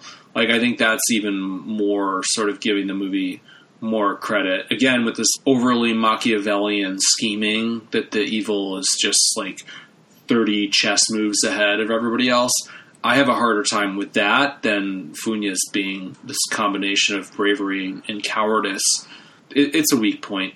Alicia shows up at the window, and Funes is recovering from his heart attack. And this creature is like, it's been up above him on the counters. It's been crawling around him. Now it's sort of walking towards him. And, I mean, it is just not interested in attacking him. We have to do backflips to justify why it would snap Albrecht's neck without a single hesitation and just sort of toy with Funes. This is it, right? This is the heart attack that they put on the mantle in Act 1. Here's like the big like heart attack that we've had to listen to him like on and on about. I mean, your theory that it's supposed to be comedic relief, I'm willing to buy that. I didn't find it especially funny as much as I found it a little annoying, but maybe that was the intention, was for that to be like a kind of a running gag. I think so. I mean, I think there's something goofy about this character. Would you give me that? Yeah, he's definitely like they're certainly like willing to play him for laughs, like a little bit dry and slight, but yeah. After all the hyping up of like his like health issues, it was like, oh, this is going to be like a major like pivotal plot point. But it kind of just comes and happens and passes. And even the thing with his hearing aid, like I don't know what we're meant to get out of that. I believe when the creature comes out of the wall or shortly before that, he gets like a high pitched like whining in his hearing aid. Is that here? Yeah. It's his hearing aid fell out, and it definitely seemed like there was something going on with like a extreme activation of it. So then I was like, well, is there something about the fact that he loses his hearing aid? Is that what keeps him safe in a sense? Like, I don't know. I just couldn't piece together there's all these like little elements where it seems like this is really where everything comes together for what we know about Funes. And yet it doesn't seem to add up to anything. Like, I think that would be genius, and I'm not sure that they pull it off. But, like, if they were actually saying that it is somehow quasi-scientifically that his hearing aid is what protects him, I would be receptive to that if you could sell that. That's an interesting point, John. I hadn't really considered it from that point. I mean, because what you don't want them to do is a quiet place, right? Like where the hearing aid becomes the conduit that they wind up using to repel the creatures or something. And so it's like they don't want to give you that much information, and they don't want to make it that kind of Deus Ex Machina. But why else does he have a hearing aid? I mean, I think that it would help a lot address the questions that we're raising about why they just mysteriously spare him. I think that could be a decent explanation. Agreed. We get the first real conversation between Alicia and Funes here. And I find it interesting that he pulls his gun on her, his ex and potentially the mother of his child, as we discussed. But he doesn't actually shoot her, so that's good. Yeah, that's bonus. But, he's kind of saying, I did it for you, as far as, like, putting the cement on her son's grave. And she's obviously not in her right mind. But, they do kind of connect here. Finally, we get some payoff to their sort of relationship. And he's begging her to take him to a hospital. And she evidently acquiesces. What do you think of her performance? It's fine. It's pretty minimal. I think I get the feeling they didn't want to ask her to do too much. Perhaps, yeah. I don't know. There's like an off-putting quality I find about her. Again, a lack of anything compelling. You put these two characters in a room, and I just like I get the feeling she's a limited actress. Like, at least that's the impression, that it's sort of a blank slate kind of performance. Yeah, I still come back to the just narratively. Okay, so she's gonna take him to the hospital, and then he goes out there, and she's got the dead kid in there. How did she get the kid out if the concrete was in there? Did the concrete not dry? Like, what was the... Well, she's filthy again, and this is supposed to be weeks later, so I assume that she dug under it or to the side or whatever, but this time she went and she did, in fact, dig up the corpse this time.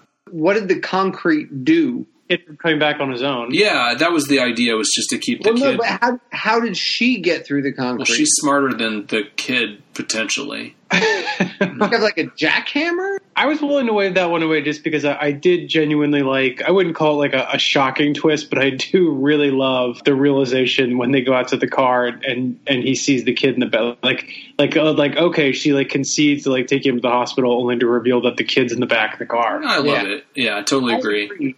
I agree. That's great. But my problem with it narratively is that then he doesn't get in the car and she leaves. And so now you've jumped through all these like narrative hoops and he's just outside like he would have been if she'd never shown up in the first place. And he has access to a car. Yeah. Well, he didn't want to drive because he was in a bad way. That was the idea. Well, yeah, he's got a condition. Yeah. Well, he just had a heart attack. But now we have, talk about highlights in this portion of the movie.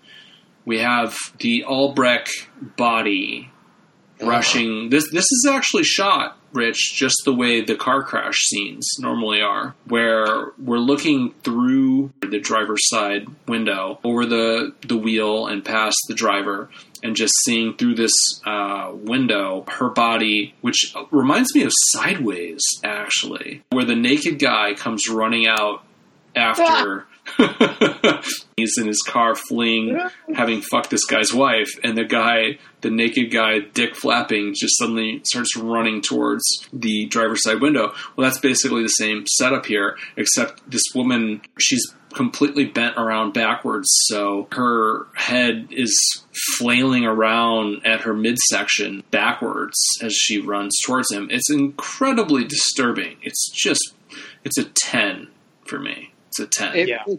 It's an amazing shot. I absolutely agree. John, for whatever my character-driven concerns are with how this plays out, the horror part of it is aces, and this is maybe the apex of it. This is a great shot and an absolutely terrifying scene. Yeah, her face upside down. I mean, you bring up the car crash shot. You are right that it is the same framing, but the central difference it has from the car crash shot is that the car crash shot gets its strength from the fact that you're watching something benign like trees pass by and then only to enter an intersection and discover that the truck is right on top of you. Mm-hmm. This thing's strength is that it's not moving and that you see the creature coming at you for, I don't know what it really is in playtime, but it feels like a good 20 seconds that you see it approaching before it ever reaches you and you realize what's going on. I think it's 2 seconds, but yeah, the impact is like that. Yeah, you're right.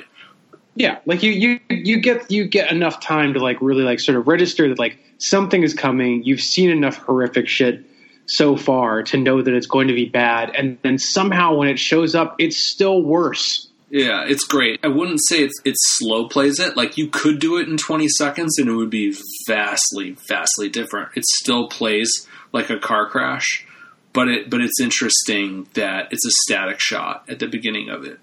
And she just comes running at him. There's a very similar scene in John Carpenter's In the Mouth of Madness, which is one of my favorite movies, although it's gotten a little worse as I've gotten older. Yeah. But one of the scenes that always bugged me from the first time I saw it in the fucking movie theater was a scene where Julie Carmen is coming out in a crab walk with her head twisted around, and it just looks weird. It looks fake. It doesn't work.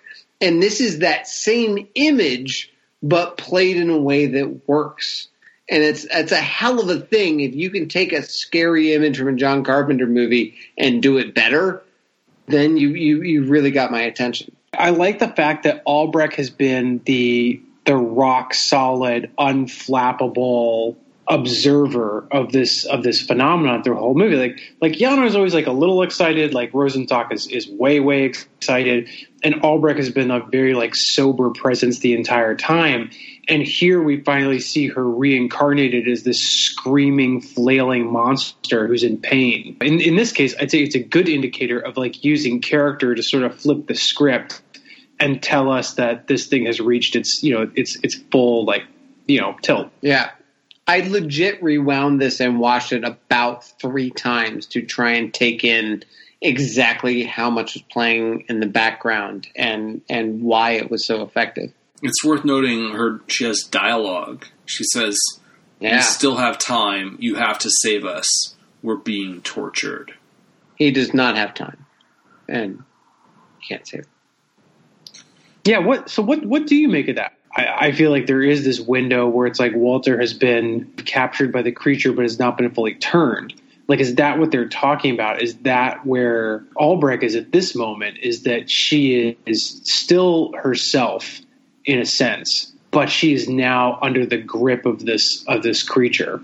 I don't think that's a random thing. I mean, I think there's some meaning and intentionality to giving her that line, in the sense that both Yano and Albrecht do retain, even in this form, a percentage of their old selves. And I think if too much time passes, they will just be completely tools of whatever has invaded them or taken them over. But I think that for now, like, they're basically still echoes of themselves, and she's sending the message to him that there's still hope for some salvation. And I don't think it's enough of a clue to give him much of a plan. And I think what he ends up doing probably fails, but it's an interesting idea that she's calling him to action there. And then we go from that to like a very slow, like, the movie really takes a breath here, which I think totally works. But now we're like very clearly deep into Act 3, but we hit the pause button and we spend, you talk about 20 seconds, Rich. I mean, like, no, this really is 20 seconds or 30, where we're just like watching Funes recovering in his car with the bloody handprints that Albrecht left on his window. And he's just sitting out here like a few miles away, probably out of danger, out of the reach of this thing. And then he picks up his walkie-talkie. He can't resist. He answers the call, and his fellow cop, who we've seen here and there, was saying, your friend came here to the police station, the kid's mom. She was looking for you like crazy. This guy told her where Funes was, couldn't stop her. She went there. Now he's in the neighborhood. And I guess the mayor was involved, which is funny. But Funes is activated by hearing that his subordinate is there at the house looking for him, and obviously in mortal danger. Enrique, do you copy? Get out of there. Which is a classic horror movie beat. And the guy doesn't quite get it, and you think this guy is toast. It's a nice little suspense moment. It's not like you're invested in the guy on the other end of the walkie-talkie. Like, do you really care if anything terrible? If anything, like, I'd maybe like for something to happen to that guy. It's a little disappointing when nothing does. We know what's going to happen to this guy. And so you understand the urgency with which Funes is trying to get him out. I mean, it reminds me of Ripley in Aliens trying to get the people, come on, get your guys out of there. Get your guys out of there. Because they don't understand what they're in for. There's something to that from a storytelling perspective, where we know what Funes is trying to communicate, but the guy on the other end doesn't, and there's just no way he can get that through a radio. Yeah, how do you not feel suspense in that situation? Like, exactly. You don't have to be emotionally attached to the character. His dialogue, I order you to get out, feels that really has some oomph behind it. So I actually like this scene a lot. Good, God damn it. Yeah, it works for me. It totally does. It's just a dramatic situation. Knowing the horrors of that neighborhood, you don't need to know this guy from Adam. Wouldn't it be nice to get some small win and have somebody survive and get out of there? I guess. Although you just got that with Funes, but okay, fine. I'm not going to. You hate him. I mean, but you're talking about things not mattering. I mean, not you, Rich, specifically. It was more Vic, but just like plot or scenes that have no stakes, or what's the character even trying to accomplish. Well, this one's clear. He has the opportunity to maybe save this guy, and I just think that has a natural suspense to it. Unless you're a sociopath, some part of you kind of hopes that maybe we can get a win here and this guy gets out of there.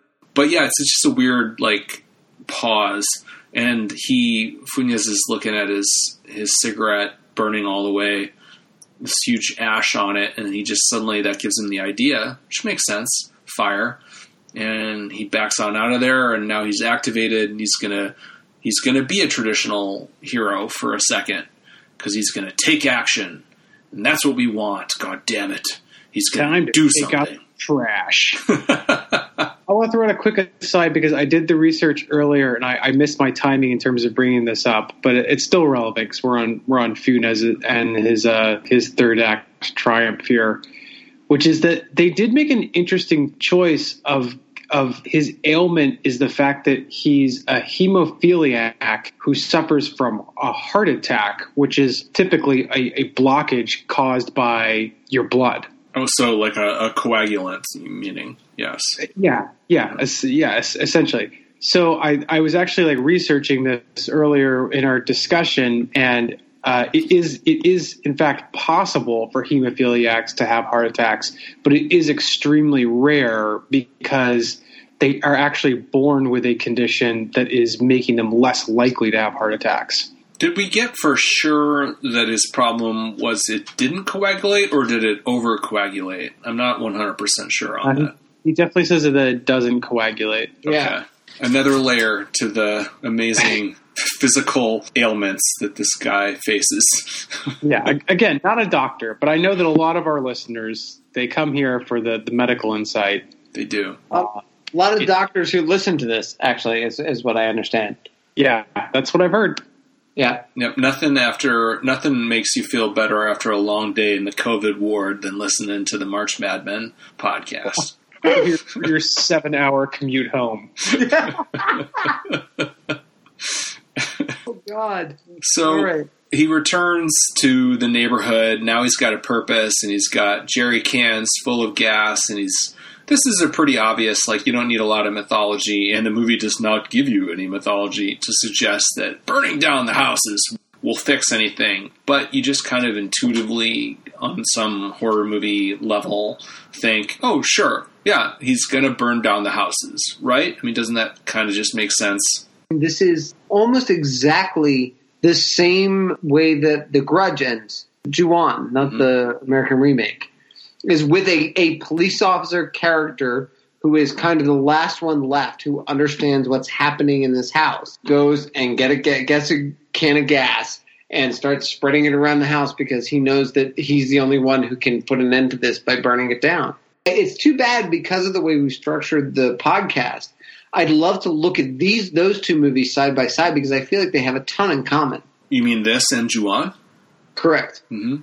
Sometimes I think about like what we should do next, and it did cross my mind that like going right to Roaming Ghosts, even though it would be torture for us in the sense that like we could use a palate cleanser or something totally different, but like that really would be the most logical thing because it's adjacent to this.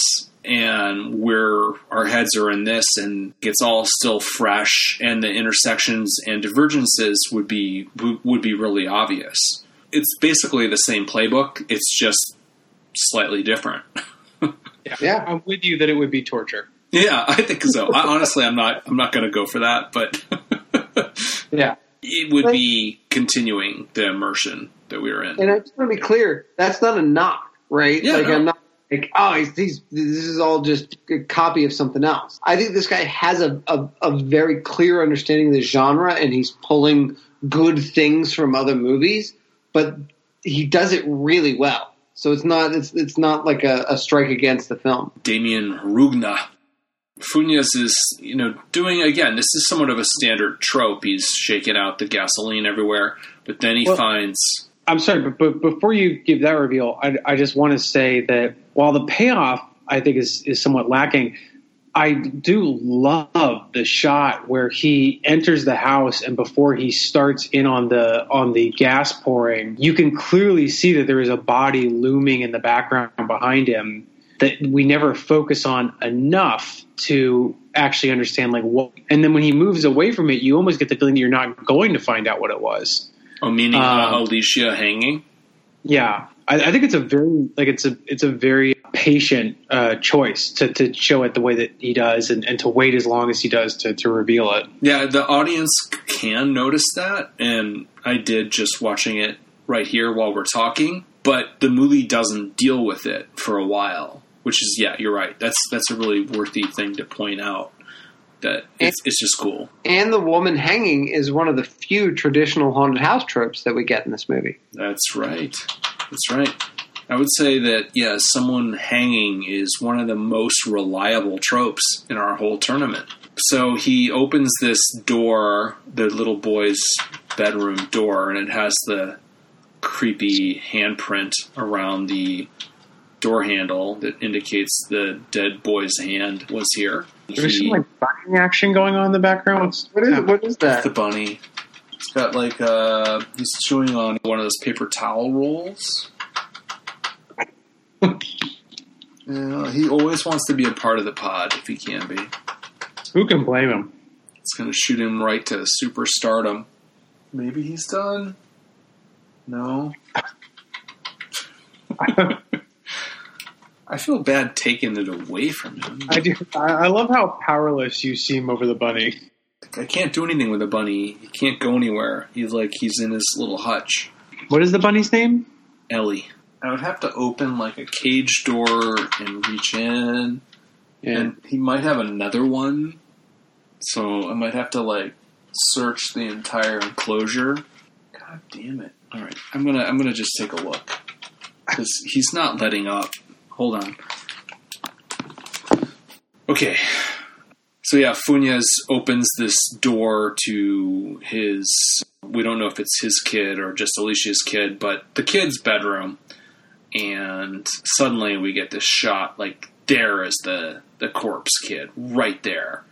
And Funes reacts and jumps back and lets go of the door. It's a holy shit kind of a moment. And then he just like starts pouring the gas all over the door.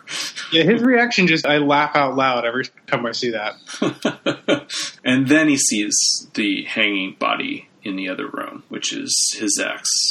It's kind of interesting to think like how she got to the point, talking about missing scenes or what was skipped over. We've seen her clinging to this idea that the kid is still, if not alive, a presence.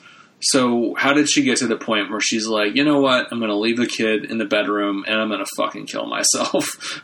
Like you wonder, was it a moment of sanity or lucidity, or did something horrible happen where the kid, just really proved to be not what she thought he was? Her character just isn't very well thought out. I know I mentioned this earlier, but like coming back to Lake Mungo as a study of how mothers and families deal with loss and that sort of thing, this just doesn't track in a way that it does in that film. Now, that film is focused on it. This film is not focused on it.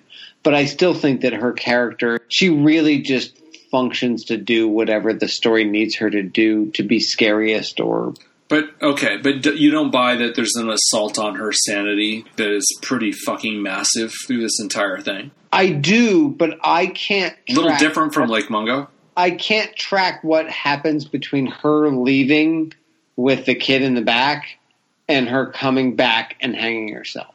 We all have discussed with this movie that there are scenes that happen between scenes, things that we don't see. I more think of it, this is not a huge plot hole or something. I more think, I'm just curious, how did this character get to this? But at the same time, she's been a fucking maniac, understandably, since her kid returned from the grave. It's not a huge jump, but I am curious, like, how did she go from sort of buying into this fantasy to being like, oh no, actually this is horrible and I give up. But that's not like completely out of character or unimaginable that she would kill herself. No, I agree with that 100%.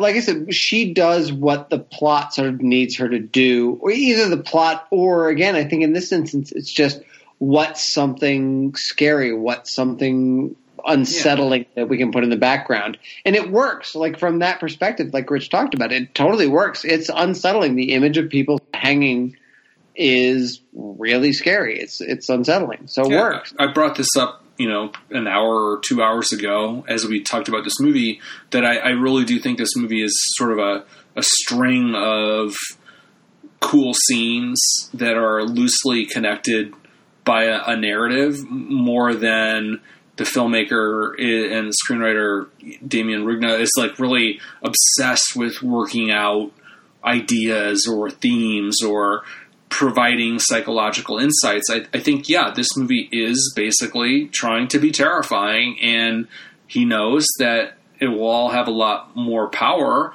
if there's some psychological and emotional resonance, but that stuff is secondary, not primary. Is it intriguing? Am I curious about what happened? yes, but I also don't feel like we were given quite enough to work with. There's a lot of scenes that we've discussed where they gave you just enough to work with to keep your interest level and engagement while they skipped around and missed a few steps. This is not one of those cases. This is a case where I feel like they just didn't give you enough to really sink your teeth into any kind of fan fiction that you might be writing in your head as you watch the movie. I think this movie, like, there's a possibility that the perfect version of this movie, like, if it pleased everyone, if it had everything and every base was covered and we actually had the psychological and emotional resonance of a Lake Mungo and the terror and the scares, this would be the greatest horror film of all time. It would be. The fact that it isn't that is, you know, a mild disappointment, but my God, like, you would be clicking on every cylinder imaginable if you were able to pull that off. Because as a roller coaster, as a haunted house, and I mean that in the sense of, like, you and your friends go through a haunted house and are terrified at every turn of the maze for fun, that kind of haunted house. This movie has that, and it's lacking in some of the deeper levels, and we're talking about, you know, psychology and depth, and a movie that could be a great drama even if you didn't have ghosts and stuff, as Mike would always talk about on our show. You already have a dramatic movie before you bring the supernatural element. Yeah, I think if it covered all of those bases, this would be the greatest horror film of all time. Doesn't quite get there. No, this has touches to me. For some reason, the movie that's coming to mind is following the first Christopher Nolan movie, or maybe even to some extent like Pi, like the Darren Aronofsky film, although that's maybe a better film. But anyways, that idea of like the film where part of what is so exciting about it is not even just the film itself, but the promise of this new voice, and if this is what they can do with a sort of small and limited budget and set of ideas, like what could they go on to do? And so I feel like this movie has a touch of that, and I don't believe this is his first feature. Is that correct? I think we talked about that earlier at some point. I'm not aware of any previous movies myself. No, I'm not. Okay. So all right. So I'd have to back check on that, but it still has the feeling of like, this is something big enough that it's launching this guy into bigger places. And if he can take the lessons learned from this and build on that, and at the same time retain that scare factor, or, you know, to really like bring it home to this movie, something like Kronos, you know, where it's like, there's obviously like a lot of vision and ideas, but like they're still not quite gelling 100% yet. As a first film, I would say this is probably one of the, if it is in fact his first film, this would be one of the most impressive debuts ever. Like, it's up there with Evil Dead or something. And if this is like 30% or 50% of what the guy is capable of, wow, look out. I was really hoping that Vic was back there Googling this guy's filmography, but I guess not. I was not. I'm sorry. I'm pretty sure this is his first film. I just wanted to mention it out loud because I wanted you to feel my disappointment, Vic. Good. I hope we all noted that the bunny found another roll somewhere in that building. And is doing exactly the same thing. Is this what happens every time you get through like a roll of paper towels or toilet paper? It just gets tossed into the bunny den? Apparently there's dozens of them in there. And me withdrawing several was not enough. And he's obsessed with doing this right now. So I'm going to have to reach in there again so we can do the last 7 minutes of this movie. Yeah. Jesus Christ. Rich, I was just going to say that I'm glad you were able to fully express your disappointment in me, because I haven't had time to talk to my father this week. No. I'm really delighted that John is the one who's had to interrupt the podcast a bunch of times today. Yeah, he has, actually. I feel like that's usually me. Holy shit. Now the bunny is just chewing the side of the building. It's the night of the Lepus, John. Get out of there. Yeah, exactly. He's going to be chewing my carotid artery before the night is done. After Funes runs back out, he's poured all of his gasoline, and he's confronted outside the house by Yano. the corpse-like figure with his bloody eyes, and then he fires his gun, and I paused it in an amazing still frame with the flames leaping out from his gun as he closes his eyes as he pulls the trigger, which is never advisable if you want to actually hit something.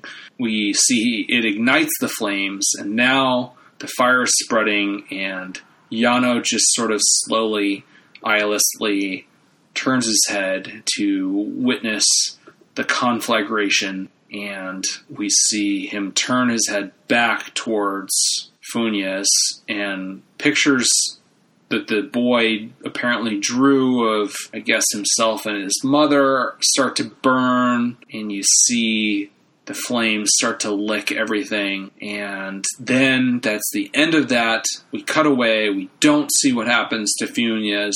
We're back to Juan. He's in his institution still, but we're going to find out quickly that it's months or years later. There's a new trio of characters here to interview Juan. Familiar scenario, different people because we know what happened to the first three. One of these guys is the cop that survived through this whole movie that was on the radio with Funes that we've seen a couple of times in passing. So that's the only one of these characters that we'll recognize. The other two apparently are more doctors. There's sort of a sameness to this, and Juan is pretty shell-shocked. We don't know yet why these guys are here, but there's some formal talk, and what the date and the time and all that is being recorded, and Juan's got a snappy little robe on, and they show pictures of the three people that visited him last year. And, of course, it's Rosenstock, Albrecht, and Yano. He says, I recognize them, don't remember their names. The investigator asks him, do you remember what they asked you, what they talked about? And he says, they came to help me. Because they had proof of why my wife had disappeared, which is interesting. Disappeared. Okay. So the body disappeared. What else? The guy says. Well, they made me sign some papers. Your authorization. What else? The guy's like not happy with these answers that Juan is giving.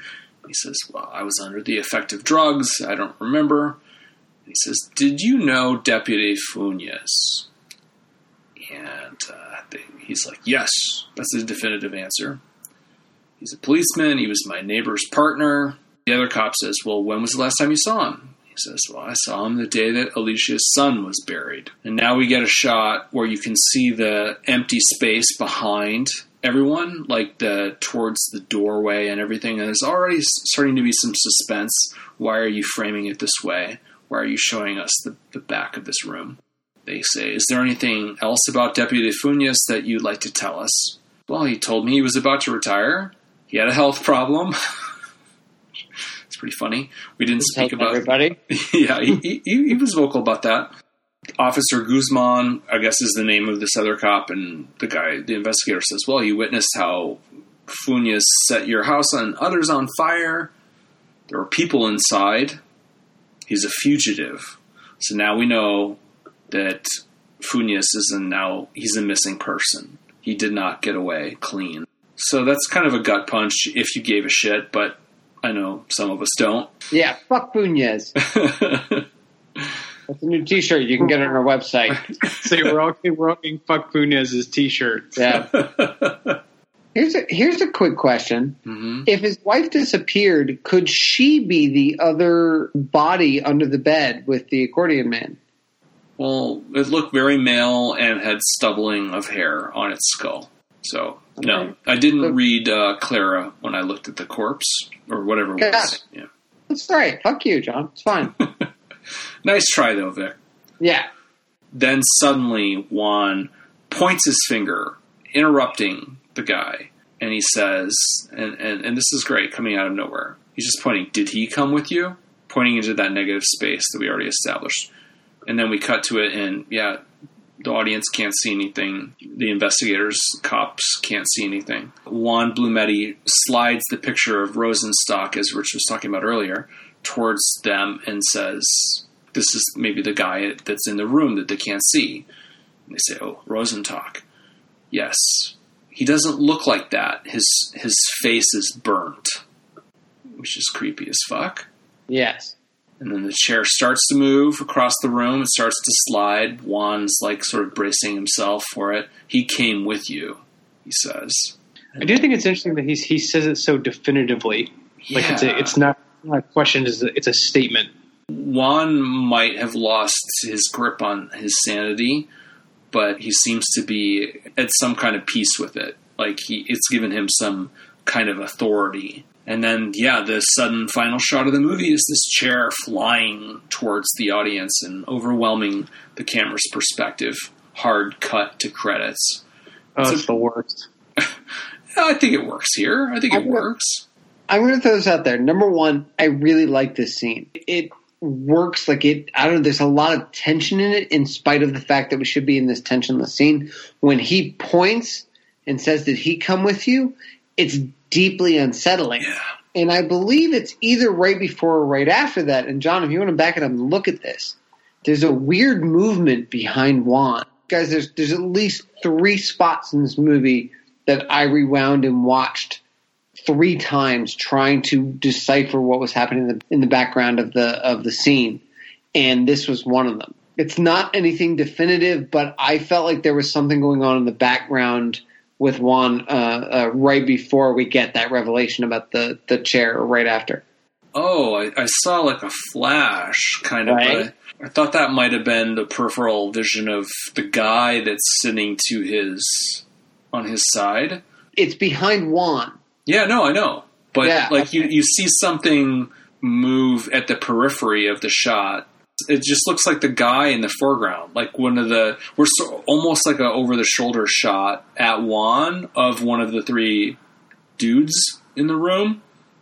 That's what I'm seeing, but I watched it multiple times before I wrote it down because I wanted to be sure that there was actually something there. So I certainly could be wrong, but it seemed to fit with this pattern of Rugna uses the background of the shots very effectively, as we already pointed out, setting up the negative space where the chair is going to be. And I just felt like in that scene, I was like, holy shit, there's something back there. It did just play into that feeling in this scene that it's a bunch of people sitting around in an empty room talking, and yet there's a heavy tension over it. And I really like both. I liked both the bookends of this, the scenes with Juan. I suppose it's not technically a bookend because of where it happens, but pretty much. I like the bookends. I think they really work in this movie, and I really like the way the scene played.